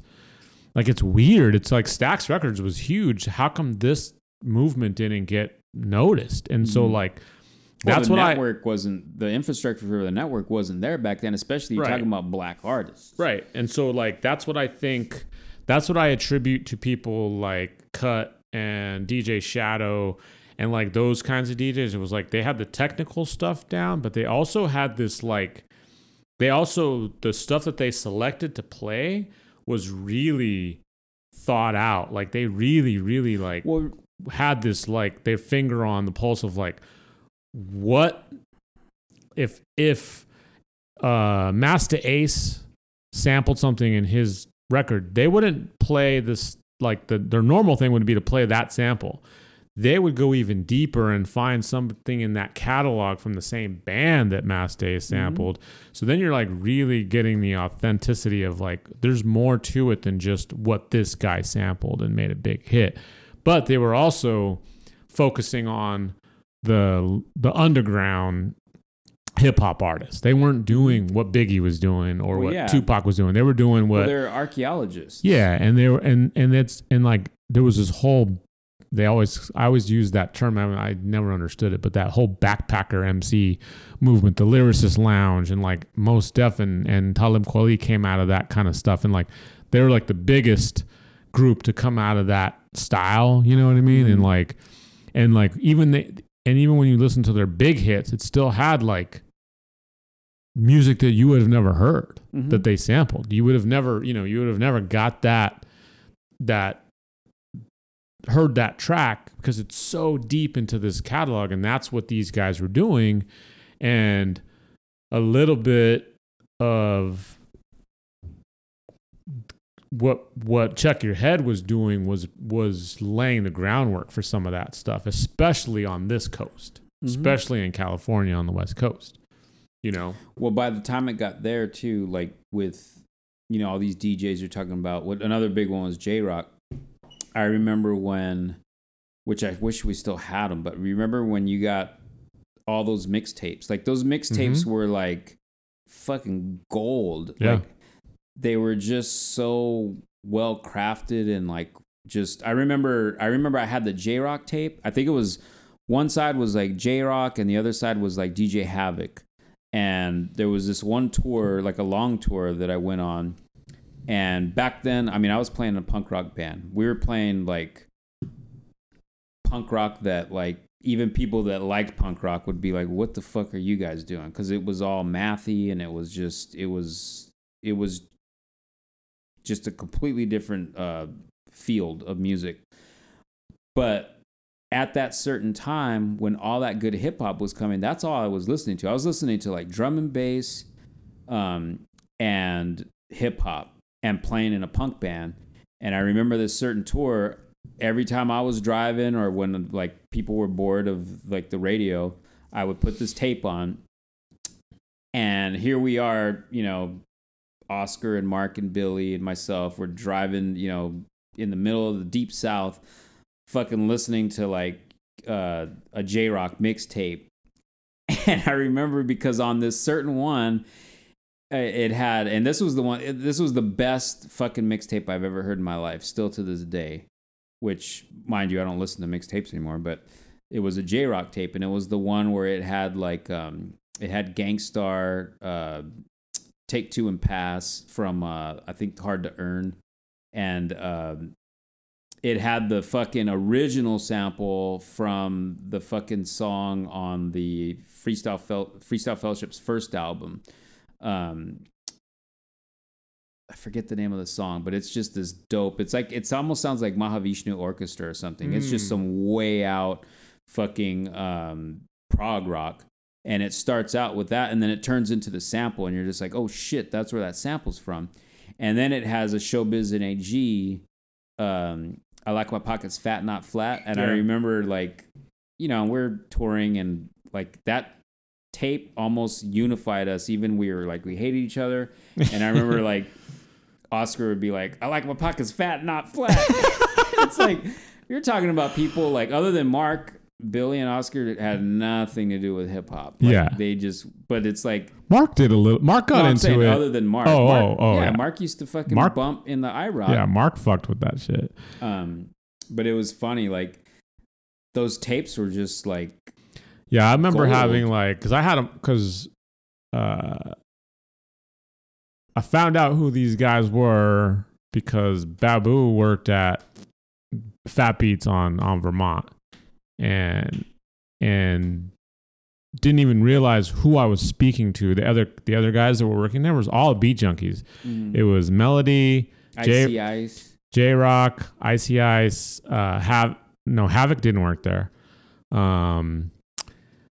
God, what's the other guy's name? He's a little tiny Filipino guy. But anyway, I started to find out, and then I found out they went to Cerritos High, and then a guy who I grew up with, Curse, Ross. Well, Curse was who John Lean grew up with, but I met Curse because of John and Cindy, and then because of that, when I was like at a party, Ross was there, and I'm like, oh yeah, Ross, you used to DJ. He's like, I'm in the Beat Junkies now, and he was like, because they were called Public Image, because Ross was DJ What, and he was my homie back in the day. And when we go to house parties, he was a DJ, but their group was called Public Image. I didn't know that Curse was in that same old group, Public Image, that turned into the Beat Junkies. And Cindy actually had a baby shower. There was like a girl's baby shower in the daytime and a nighttime baby shower party for everybody. And it was Ross. It was DJ What, DJ Curse DJing, and I was like, oh shit. And then remember they started working at Sam Ash. Curse. Oh yeah. Curse worked at Sam Ash because that's when they had the DJ section. Yeah, and they had like the turntables and the whole pro audio section, whatever. But then I was like, oh shit, you guys all fucking. I was like, you guys are and they're like, oh yeah, and this is Melody. He went to Cerritos High, and then that was like one of John Lean's homies. And the first tape that they gave me was Melody's tape. And then I started getting, like, I got the J-Rock tape. I got the Babu tape. And then Havoc was homies with Chris Mendoza. They went to Cerritos College together. And Havoc gave me one of his tapes. But he was like a guy who I knew from Cerritos College, and I didn't even know that he was that he was one of those DJ guys. Yeah. But it was just so funny because they were all so fucking chill. Didn't they play at GAR, Public Image?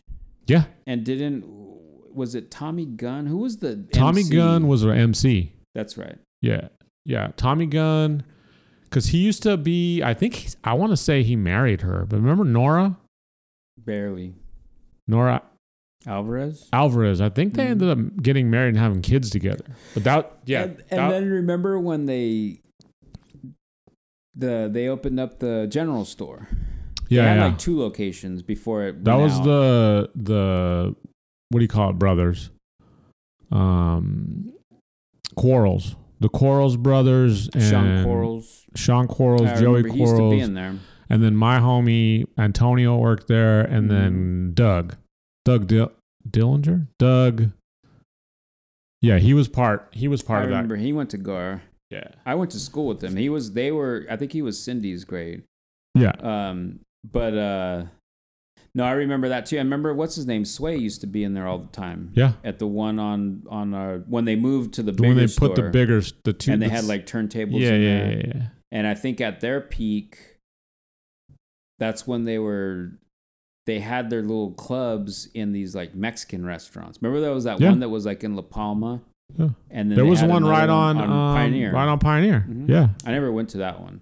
But I remember that's when I was going to Cerritos College. That was in like 95, 96. And there was a lot of good.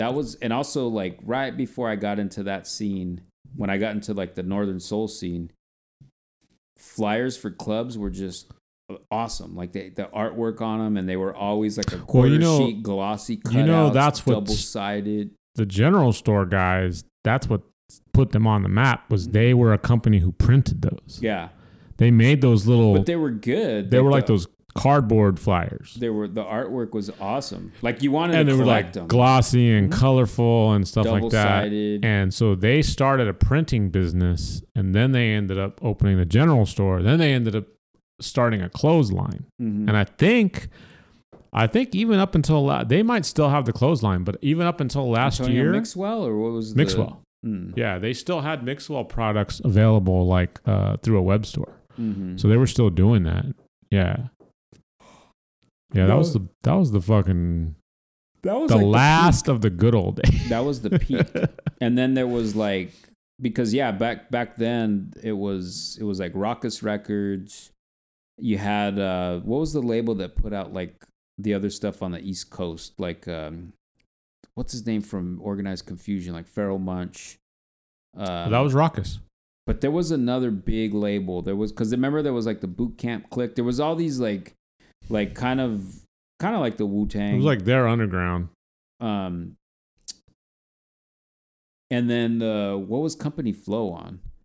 Raucous. That was another big. That was all Raucous. Was it? I'm missing one label. There was another. It was like Raucous, and there was another one that was like those were the two. And then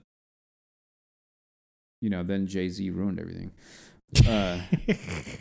But now getting back to Check Your Head. It wasn't just Jay-Z, it was Jay-Z and Puffy. Well, and Master P. But Master P, I don't know if he ruined everything. He just cashed in. That was kind of before that, because I was working at the warehouse when Master P was hitting. And I remember like Mystical and just those even Lil the Wayne. records looked like crap. It was like the artwork was awful. Yeah. The fucking music was god awful. But I respect how he did it. He just started from selling tapes out of his fucking trunk and turned it into this empire. Man, he made a movie. I got the hookup. That wasn't the worst. I watched it. I was like, I am gonna watch this movie. It was that movie makes fucking Rumblefish garbage, look like, but it's. But then he did it. Yeah, but I gotta awesome. give him the credit. He did it. Did it? Made a fucking crappy ass movie. What was the name of his label? No Limit. No Limit. And then they had a tank. There was a limit to it because I don't think it's. Excuse me. I think it's. Excuse me, P. Is it master or is it just P? There is a goddamn. You reached that limit, motherfucker. His new label is called Maxed Out. No Limit. And the movie, it's just him doing his taxes. It's him and MC Hammer. It's a sleeper. You gotta follow it. There was a limit. Oh shit. Speaking of labels, your fucking buddies were on the Beastie Boy label. Because I remember Mike D. I went to a show. I went to At the Drive-In show at the Troubadour, and Mike D was there. He was there. Think that's right when they're recording them. Yeah, but they were on their label. And that's because that's when Grand Royale went out too, though. It was their. Like it turned into they something signed else. them, and then shortly after that, they folded. Remember they had a magazine too for a hot minute? Yeah, I wish I had it. It's Lee Scratch Perry was on the cover. They had that thing's worth so much money right now. They had and I don't think they grew too fast. I think it was just the whole industry. Everything was just blowing up. And this is all like the internet existed, but it was really primitive. Yeah, you were still waiting fucking an hour. Up. You were still waiting an hour to download a crappy ass fucking. You had a modem. MP3. You had a modem. Remember that? Like oh yeah, I'm gonna download a song. I'll see you in 2 days. Straight fucking hour, and then when you listen to it, it sounded like it was recorded in the bathroom under fucking water. And I'm like, the fuck? This ain't gonna take over no bullshit. This is some bullshit. And then it got better and better and better. And then LimeWire came out and just blew the world to parts, man. And now what is LimeWire? That's what's so crazy, how fast. Well, LimeWire is now Spotify, if you think about it. Yeah. It's literally what it is. It's like, and I pay for Spotify. Like I'm not above paying for it because Well, yeah, but it's affordable too, though. Yeah, like if I'm gonna pay $15 a month and both my kids and one of my kids' friends is on my plan, don't listen to Spotify. Wait, this is on Spotify. There we go. Just fucking. There goes our sponsorship. Self-incrimination. Marcus Chap. It's been on nice. the platform. God damn it. Anyway. No one's even gonna listen to it. Chuck D's gonna call us out. He's gonna fucking. He's like, what am I gonna do next? Chuck D's gonna call us out on these. We're gonna get tattled on by Chuck. I'm trying to give you props, Chuck. I'm calling him Charles. I told everybody. It's just Chuck D listening. I told everybody to listen to your new song. What would you do if you found out Chuck D actually listened? He probably, if he did, then hey, come be on our show. We got room. Yeah, where do you live, Chuck D? You can come and hang out. Well, we'll wait for his next episode. I'll even wear a Pittsburgh Steelers hat. No, it's a Pirates. Sorry, I'll wear a Pittsburgh Pirates hat. But no, it's the value. Like, I'm never gonna devalue music, so I see value in spending that $15 a month, because if I had to buy every CD that I listen to, it would be like $500 a month minimum. And I'm still, I not only do I pay for Spotify, I still buy records. Like, I'm still spending my money on this craft. Like, I see the value in spending money. Like, I don't see the value in robbing people and downloading shit for free. You know, it seemed like a cool thing to do because you still own those records and those CDs. It just seemed like a computer jukebox.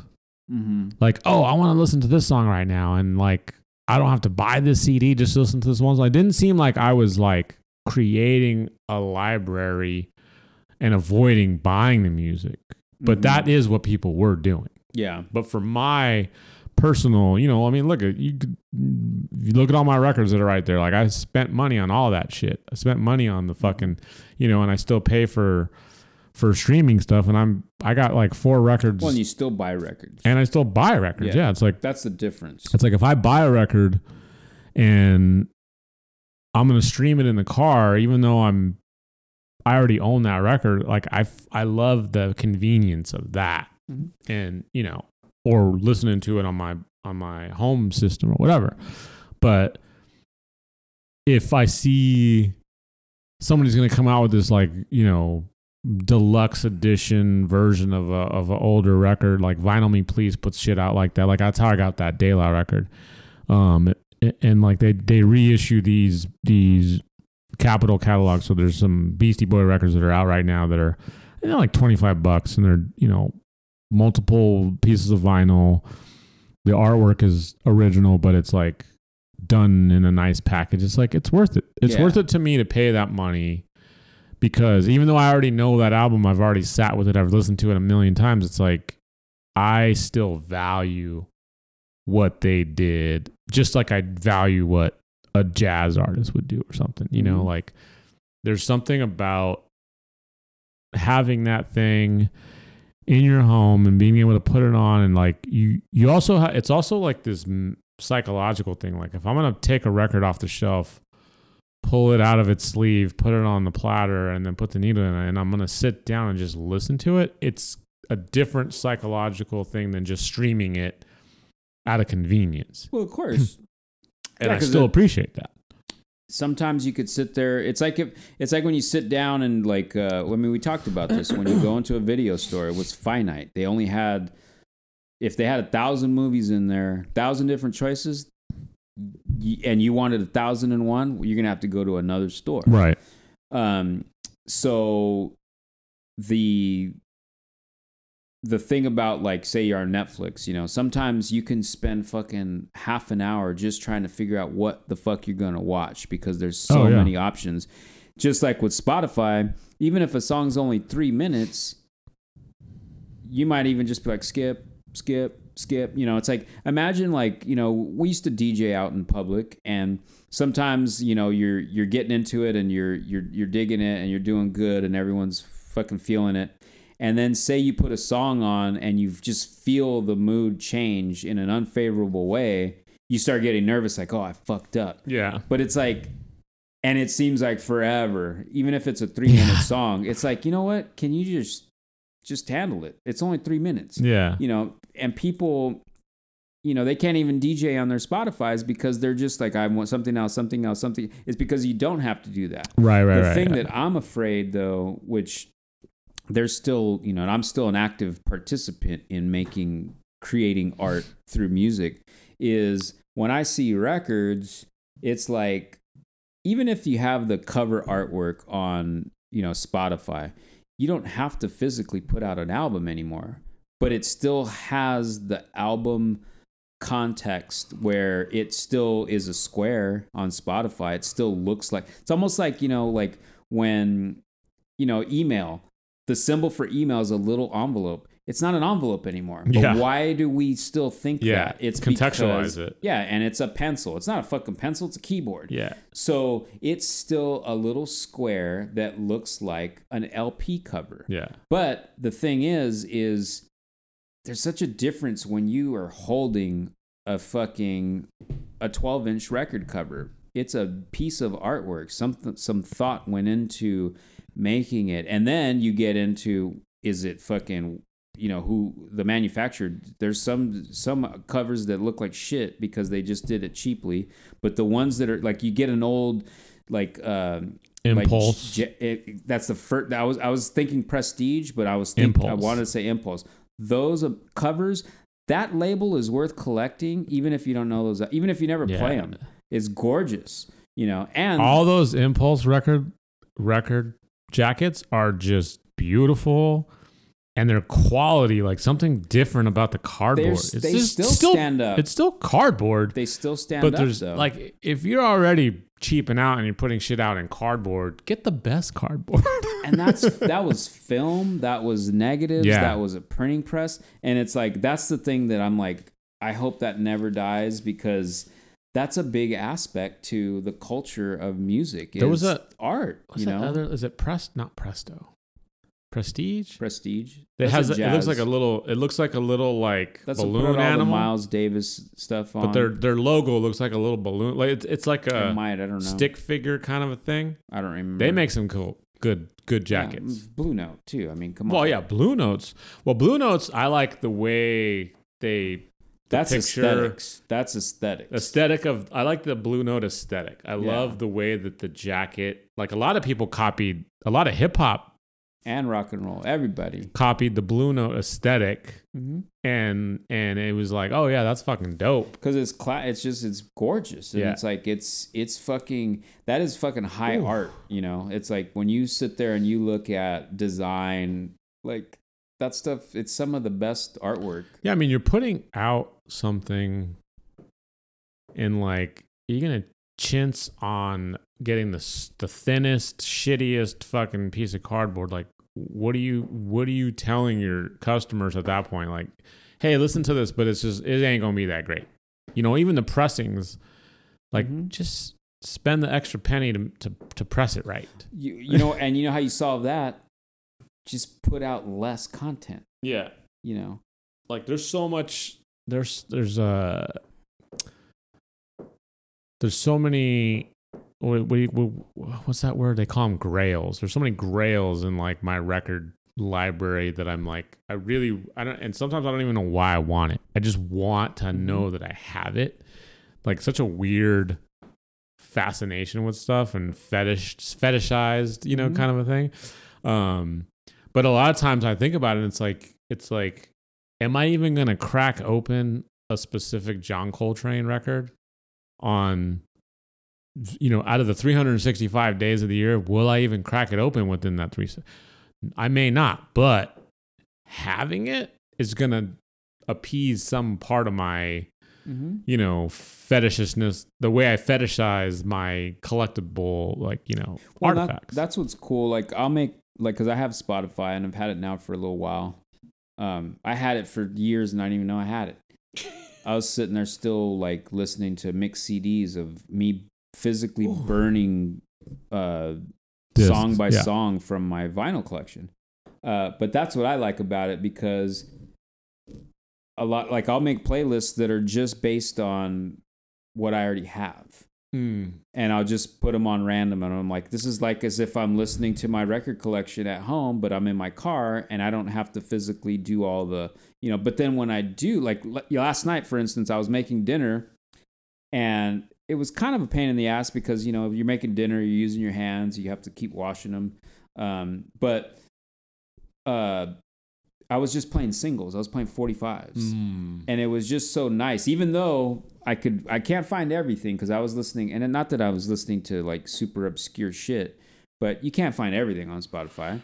Nope. Especially when it comes to like 90s rock and roll, punk rock. You know what's so weird is like two specific records that I always forget that they're not on Spotify is Drive Like Jehu's first record and Carp, self-titled. Mm-hmm. There's the second Drive Like Jehu record on there, and there's another Carp record on there, but they don't have not those. And I'm like, the same label owns those the thing. So why is the first one not on there? Like, it's so fucking weird. Why that? Like, what is the legal thing keeping those records from being there? Is the band keeping it from being there? I don't know. So weird.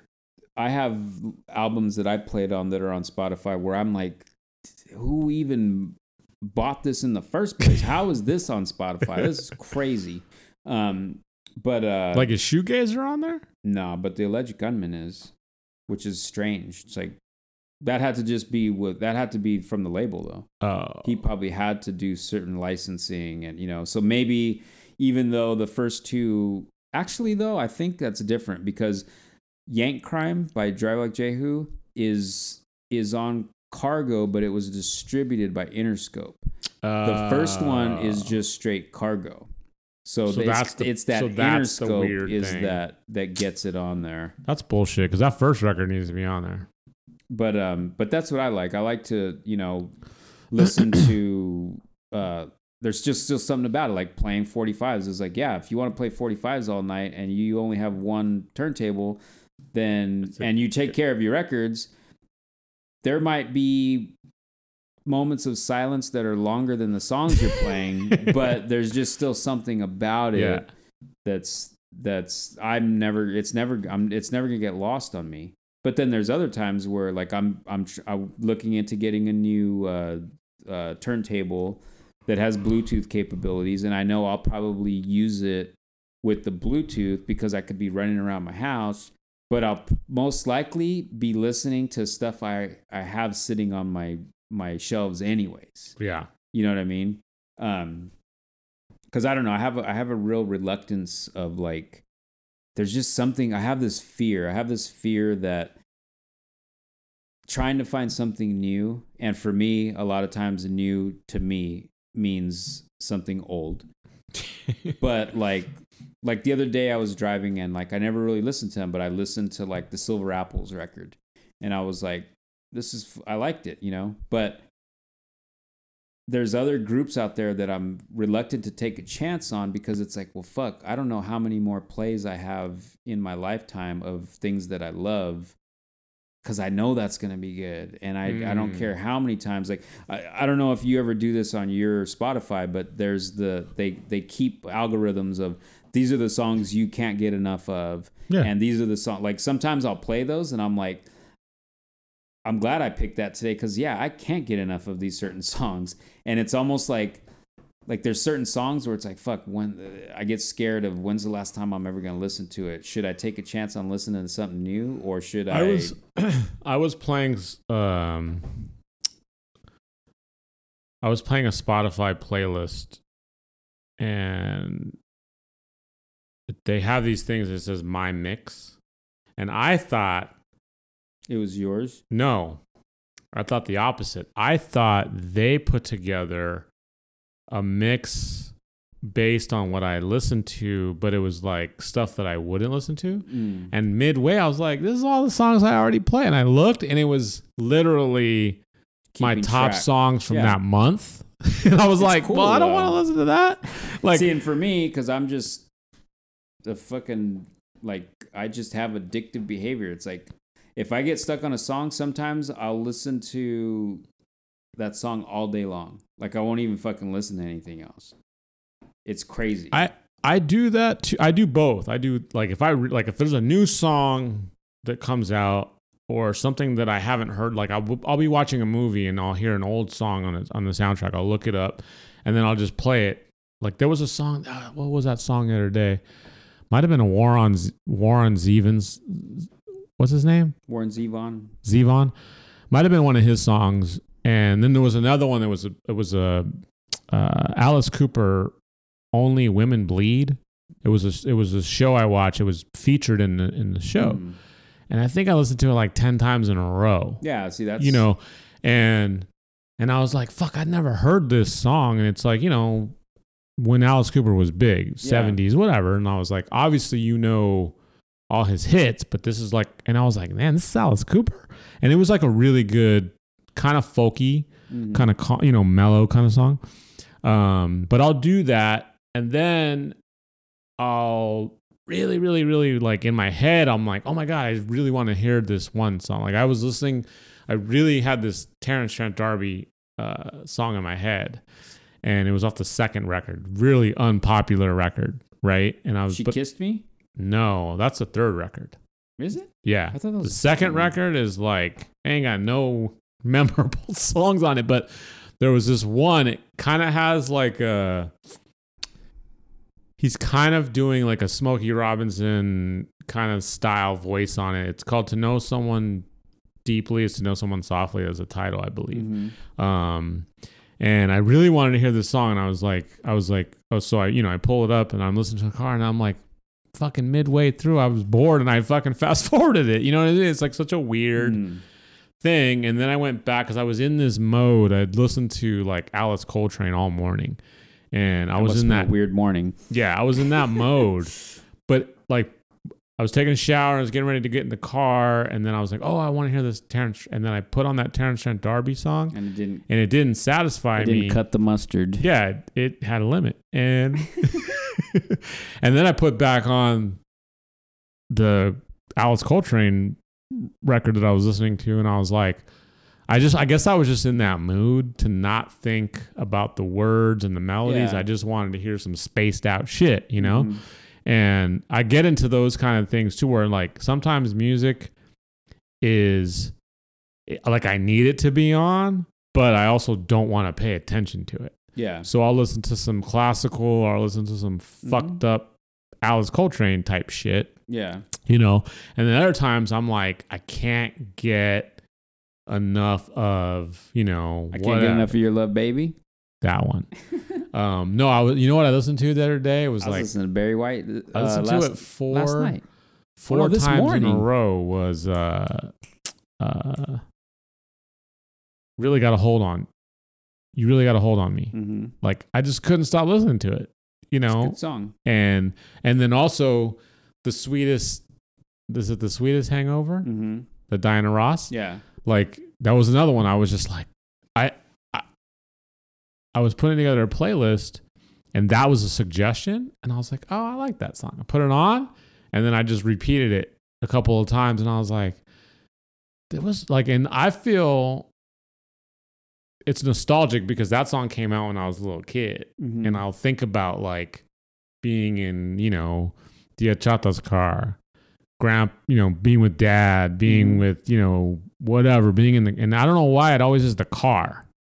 Because I don't remember them playing, like maybe mom would play that Diana Ross song in the house. Like my Nina would be more, that would be more of a chance of her playing that in the house. But mom would play more like Barbara. She played show tunes. Yeah, show tunes, Barbara, Barry Manilow, whatever.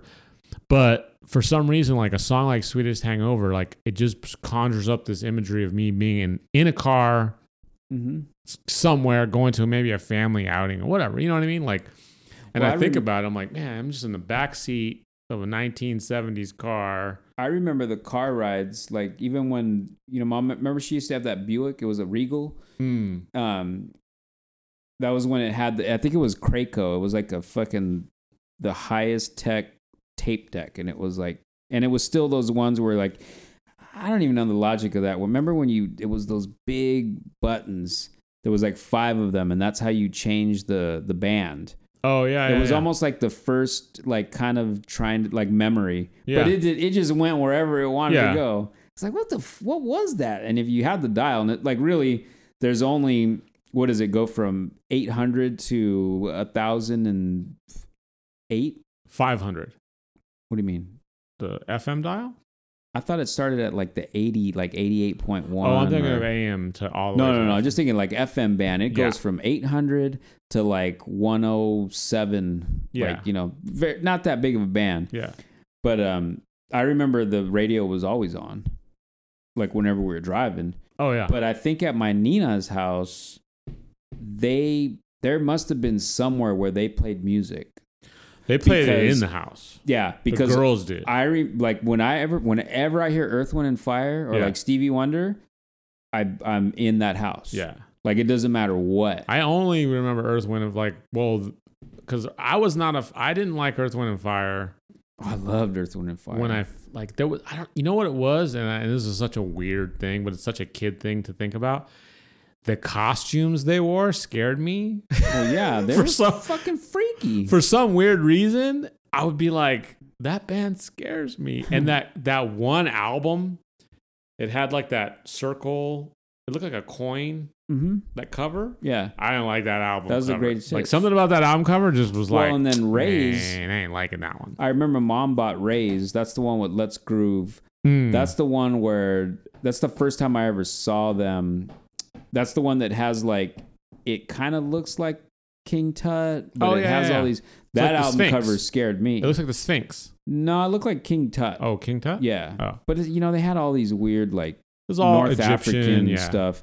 But I remember seeing them on. And Soul it was Train? so strange. No, it was like a talk show, like a daytime talk show. They came out and did Let's Groove, and the keyboard player sang that part live, and it was through like a vocoder. I didn't know what that was, and like, cause I know that song and I liked it, but I have the vision. I could see it in my head right now. I saw him lean up to the mic. He's on the keys, and he starts singing, "Babe, da boogie," and I was like, that guy's a fucking Martian. Like, I don't know about this anymore. But I mean, you're talking about me too, where I used to have nightmares of Kiss, and I love that band. And you loved them, yeah. But it was like a lot of that imagery back then. It was just freakish. No, but there was a turntable in your Nina and Nino's house because I had a record that we used to listen to in that house. It was a Fat Albert record, but it had the Jackson 5 on it, and it had Jackson 5 too. That makes me think of my Nina's house. Yeah, it had He's a Clown, Charlie Brown. You know that song? Coasters? Why is everybody always picking on me? Coasters, Charlie Brown. Yeah, that was on that record. And then our cousins, they would play like I remember the one thing, like they would play War, and I fucking just was like immediately like, oh my God, I love this fucking record. I love this music. And they played Zap. And those are two bands I remember they used to play I don't know if she was from there, but they used to play Stacy Q. Stacy Q was like a popular, like that style of music started coming around, like that Debbie Deb, Stacy Q, like all that kind of shit was happening, and they were playing all that stuff. They were playing all that like funk, like type of stuff that was happening. Yeah, because it was hot. That was the early '80s. That was like the '70s turning into the '80s with like R&B charting. Like. Singles. But I remember I think Lucy went to go see Earth, Wind and Fire in concert. Probably. And she wanted me to go with her, and I was like, no. I just was like, that would have changed your life. I was so afraid. And it was just weird. It wasn't one of those things where I would say anything about it. Something about it just fear. Yeah, it was just like, nah, I'm good. I don't want to go there. It used to freak me like that, like the vocoder, but like and Zap too. I remember Zap and anything that had that like the voice that was computer manipulated. It just scared me because it was so like, I mean, because you're talking. I mean, we were little kids. Like we didn't grow up with fucking someone playing krautrock for us. Like we didn't. Yeah. I didn't learn any about any of that stuff until I was like in my 20s. We had to and- go find that shit out. Yeah. But yeah, the like addictive behavior, playing things like, even like last night I was telling you, I first started playing, I was playing 78s. I only have 2, so that's 4 sides, and I was playing that because I just wanted to not listen to my Spotify while I was cooking dinner, and then I was like, oh, let me play all my 10 inches. I don't have that many 10 inches, like the Clash, the Wailers, the rock band from the Pacific Northwest, not Bob Marley, and the Humpers. And then I was like, oh, I'm going to keep this going. This is fun. So then I started playing my singles, which I have a lot of Northern Soul. And then I put one song on, and I hadn't heard it forever, and I was like, oh, shit. I fucking turned everything off the stove, and fucking I was just dancing.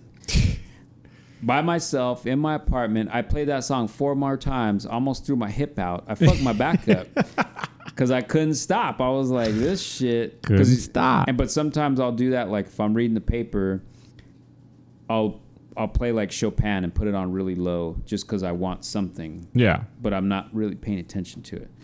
But then maybe I'm in that no attention span mode, but I want music. But then like there's a song that's like, I don't even care if I got no partner. I don't care if it's Jailhouse Rocks. A wooden chair is gonna be my partner right now. I'm gonna dance. That's funny. But That's too funny. so recap, Check Your Head. How many albums did they put out? 6, 7? So they did. Ill Communications 4. What's after that? After that is Hello Nasty, right? I don't know. The Hot Sauce Committee. I don't even know that album. The In Through the Way Out is like the In Sound from Way Out. That's like their instrumental only record. And then I think they did Hot Sauce Committee Part 2. I think that was it. So 8. Yeah. So it's the 3rd album.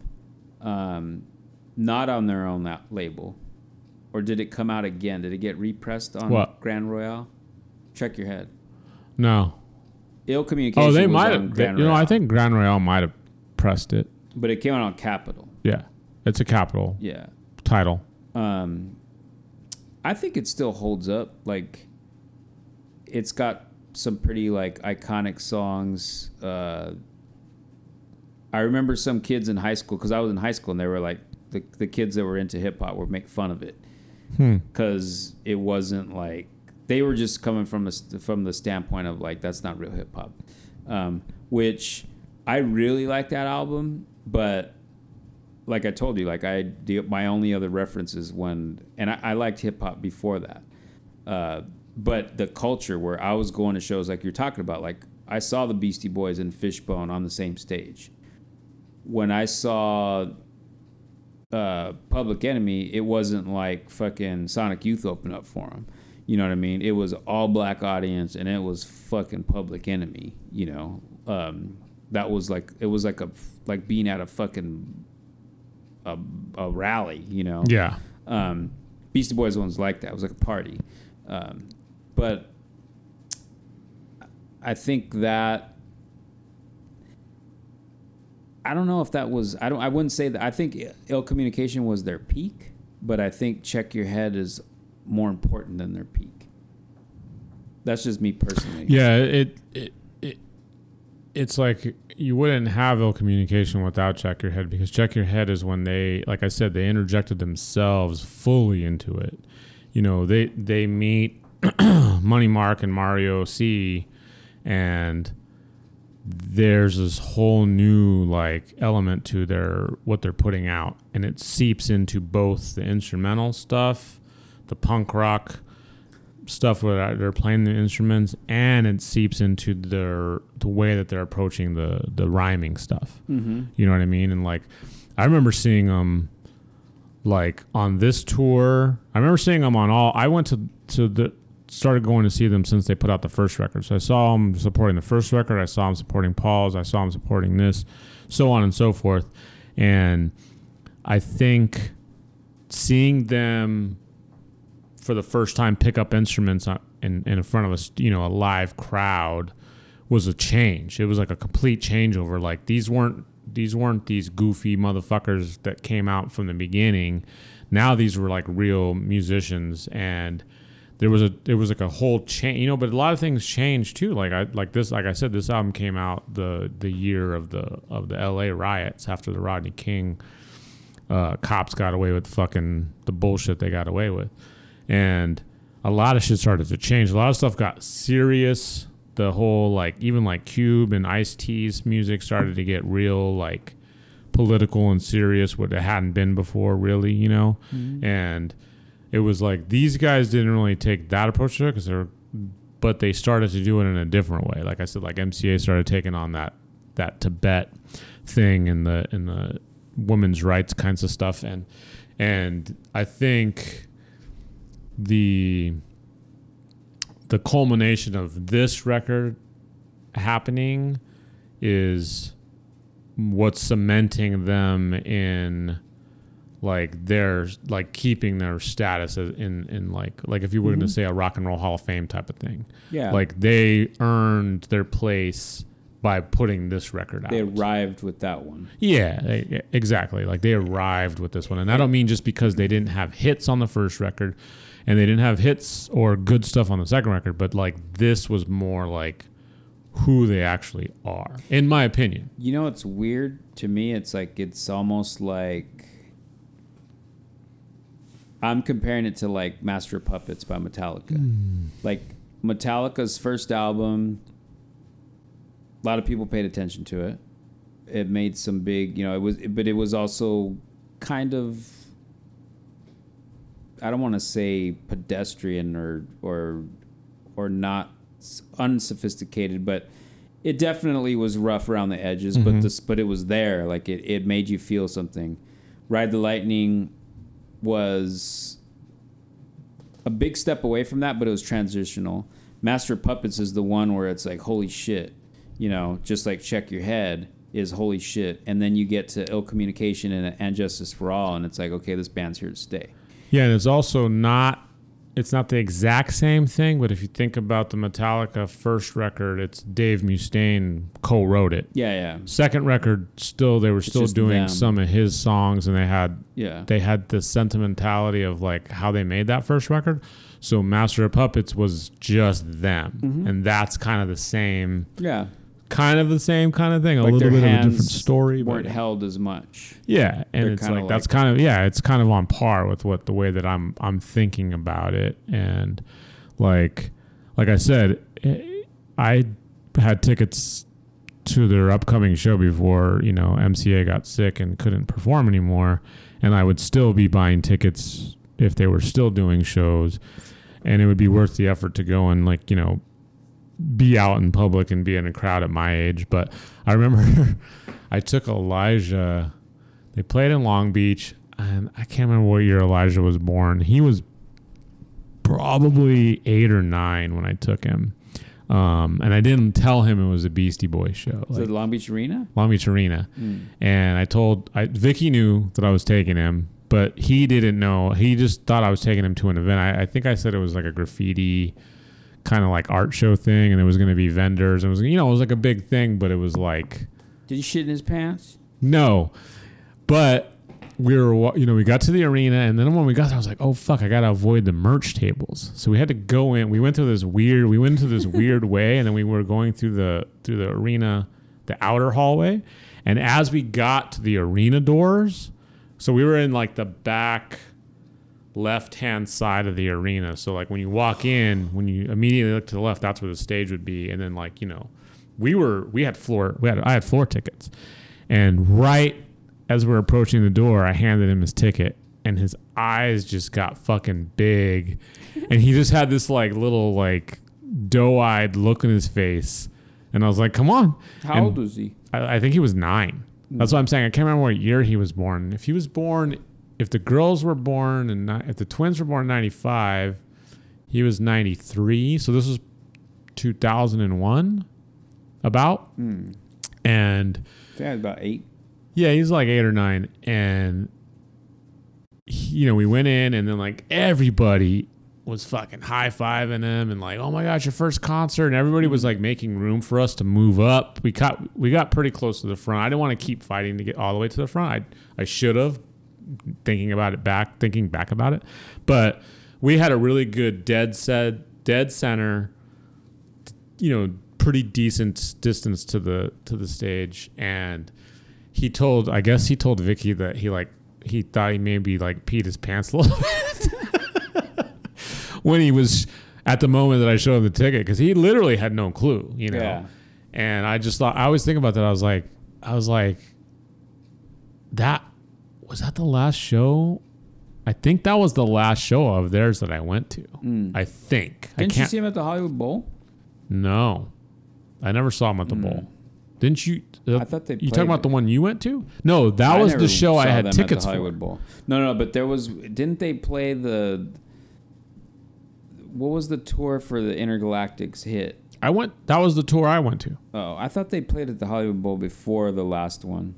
No, I only saw them during the Check Your Head tour. I saw them twice. I had tickets for the Hollywood Bowl. That was the last show that ended up having to be canceled. I just remember Elijah, like when we'd play music, and then be like, "Hey, you want to listen to this?" And he'd just be like trying to get him to listen to anything else. And be like, "Beastie Boys." Beastie Boys. That's all that motherfucker knew how to say. He only he says hi, bye, and Beastie Boys. He only listens to and Bacon. Yeah, because Bacon that's how Kiss, he pronounced Lion King. Bacon Kiss, Beastie Boys, no broccoli. I don't eat trees. But yeah, so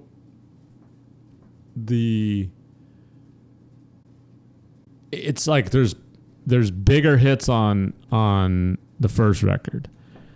I like the second record because of the style and like I think that the second record is a better record. But because of how important the importance I place on this one, I would say, as far as like if we're gonna rate this record, I would say this is probably like a good 8.5. Damn. Yeah. I thought you would have went higher. Well, that's what I'm saying. Like, because I think there's bigger hits on the first record, and because I like Paul's Boutique better, that's why I'm saying I would say this is like 8.5. I want to because if you think about it, if this was their first record, it would be weak. How do you figure? I mean, there's really only one memorable song on it. What? So What You Want? So What You Want. But isn't Gratitude on it? But I don't think Gratitude is a memorable song. I think of it in the context of what's come before. I think, well, me personally, I think Ill Communication is my favorite one by them. And that probably had to do with Mixmaster Mike and him producing it.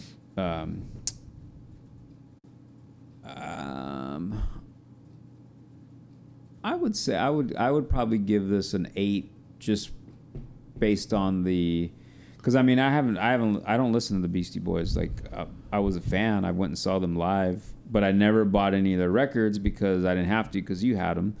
But I never freaked out on them. I guess I didn't really grow with them either. Like the Intergalactic, that song, I liked it, but I thought they were by that song, I thought they were kind of going back to being silly, where it was like, I don't know. I guess I had just run the gamut because I got deep into hip hop like in the 90s. And I feel fortunate because that's when a lot of the best shit in my mind was coming out. Like I still make playlists where I'm listening to like J. Rue and Gangstar and fucking Rakim's like first solo album, Brand Nubian. Like I love all that shit. Like they're just the sound of it. It was real crisp and clean, but it wasn't that. It was right before it got to that overproduced slickness, But it was definitely the inklings of that slick hip hop that clearly Puffy just fucking took that ball and ran with it and turned it into a whole different thing, which had its moments. But I don't know. I feel like I just didn't grow with them. I didn't.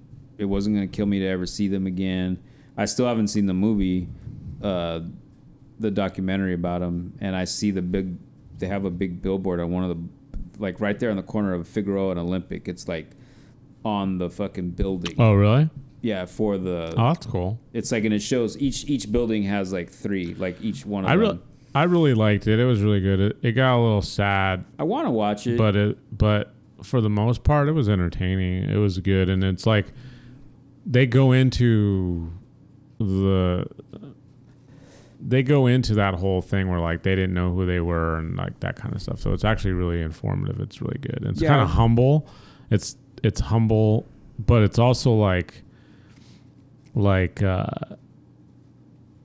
because just the two of them now, but it's also there's still so many elements of just their silliness. Well, like even in the presentation of it. I think that's what I liked about them too, is they just seemed, they never, like when they spoke, they didn't try to like they weren't being their act anymore. No. They knew when to do this. And I think that's just because that's who they really were as people. But now thinking back, I remember being in school, in elementary school, and there was rumors that Mike D had AIDS. Remember that? There was like all these like, that's when you know that you're popular, when it's like you got little fucking kids I was at fucking like 9 or 10 years old, you know. Like, oh yeah, Mike D got AIDS. Yeah. Like, yeah. But I don't know, I'd give it an 8. And I think they definitely are worthy of their weight in salt as far as the contribution that they've made to just music in general, not like even outside of hip hop. Like I think they, I mean, back then too, like shit, they could have got fucking stoned, you know, like they were still not that far away from the fucking civil rights movement, even though we're talking about almost 30 years away from it when they started, you know, but it still was like, you don't do that. Yeah. And there's something to be said about 3 young kids from New York that just were brave enough to be like, you know, because it didn't seem like New Kids on the Block where someone just like made them into a group, you know. They weren't fucking Joe Jackson's kids that were fucking forced to be like, these were 3 friends, and I don't know too much about their background, how they even came together, but no one told them that they had to go and be the white fucking rap group. They did it, and they could have fucking got condemned for it, you know, and maybe you wouldn't even have known that, and they're a fucking household name, you know. It's crazy. Cool. But, well, we'd like to thank our listener, Chuck D. Whenever you want to come be on the show, I mean, shit, we got Marcus and Millichap back. I'm not even kidding. Now. I'm gonna send this to Chuck D and be like, this motherfucker is gonna just delete me and block me. Do we have any like PayPal connection to this at all? No. Well, we're gonna. If whoever's listening, Chuck, I'm talking to you. If you guys want to donate, because, you know, this stuff isn't free. And I don't know, if you want to donate anything to keep these coming, and that'd be great. And if maybe we'll attach, like, you know, a way that you can get in contact with us if maybe there's suggestions that you would want to hear us talking about. We're not going to do it. But, you know, it'd just be nice. It'd be nice to hear from Chuck. It's all about Chuck D. We got to do a Public Enemy one. Listen to the new Public Enemy song. I'm going to listen to it on the way home. All right. Oh, God. Fucking Chuck D. Oh, we should do that, though.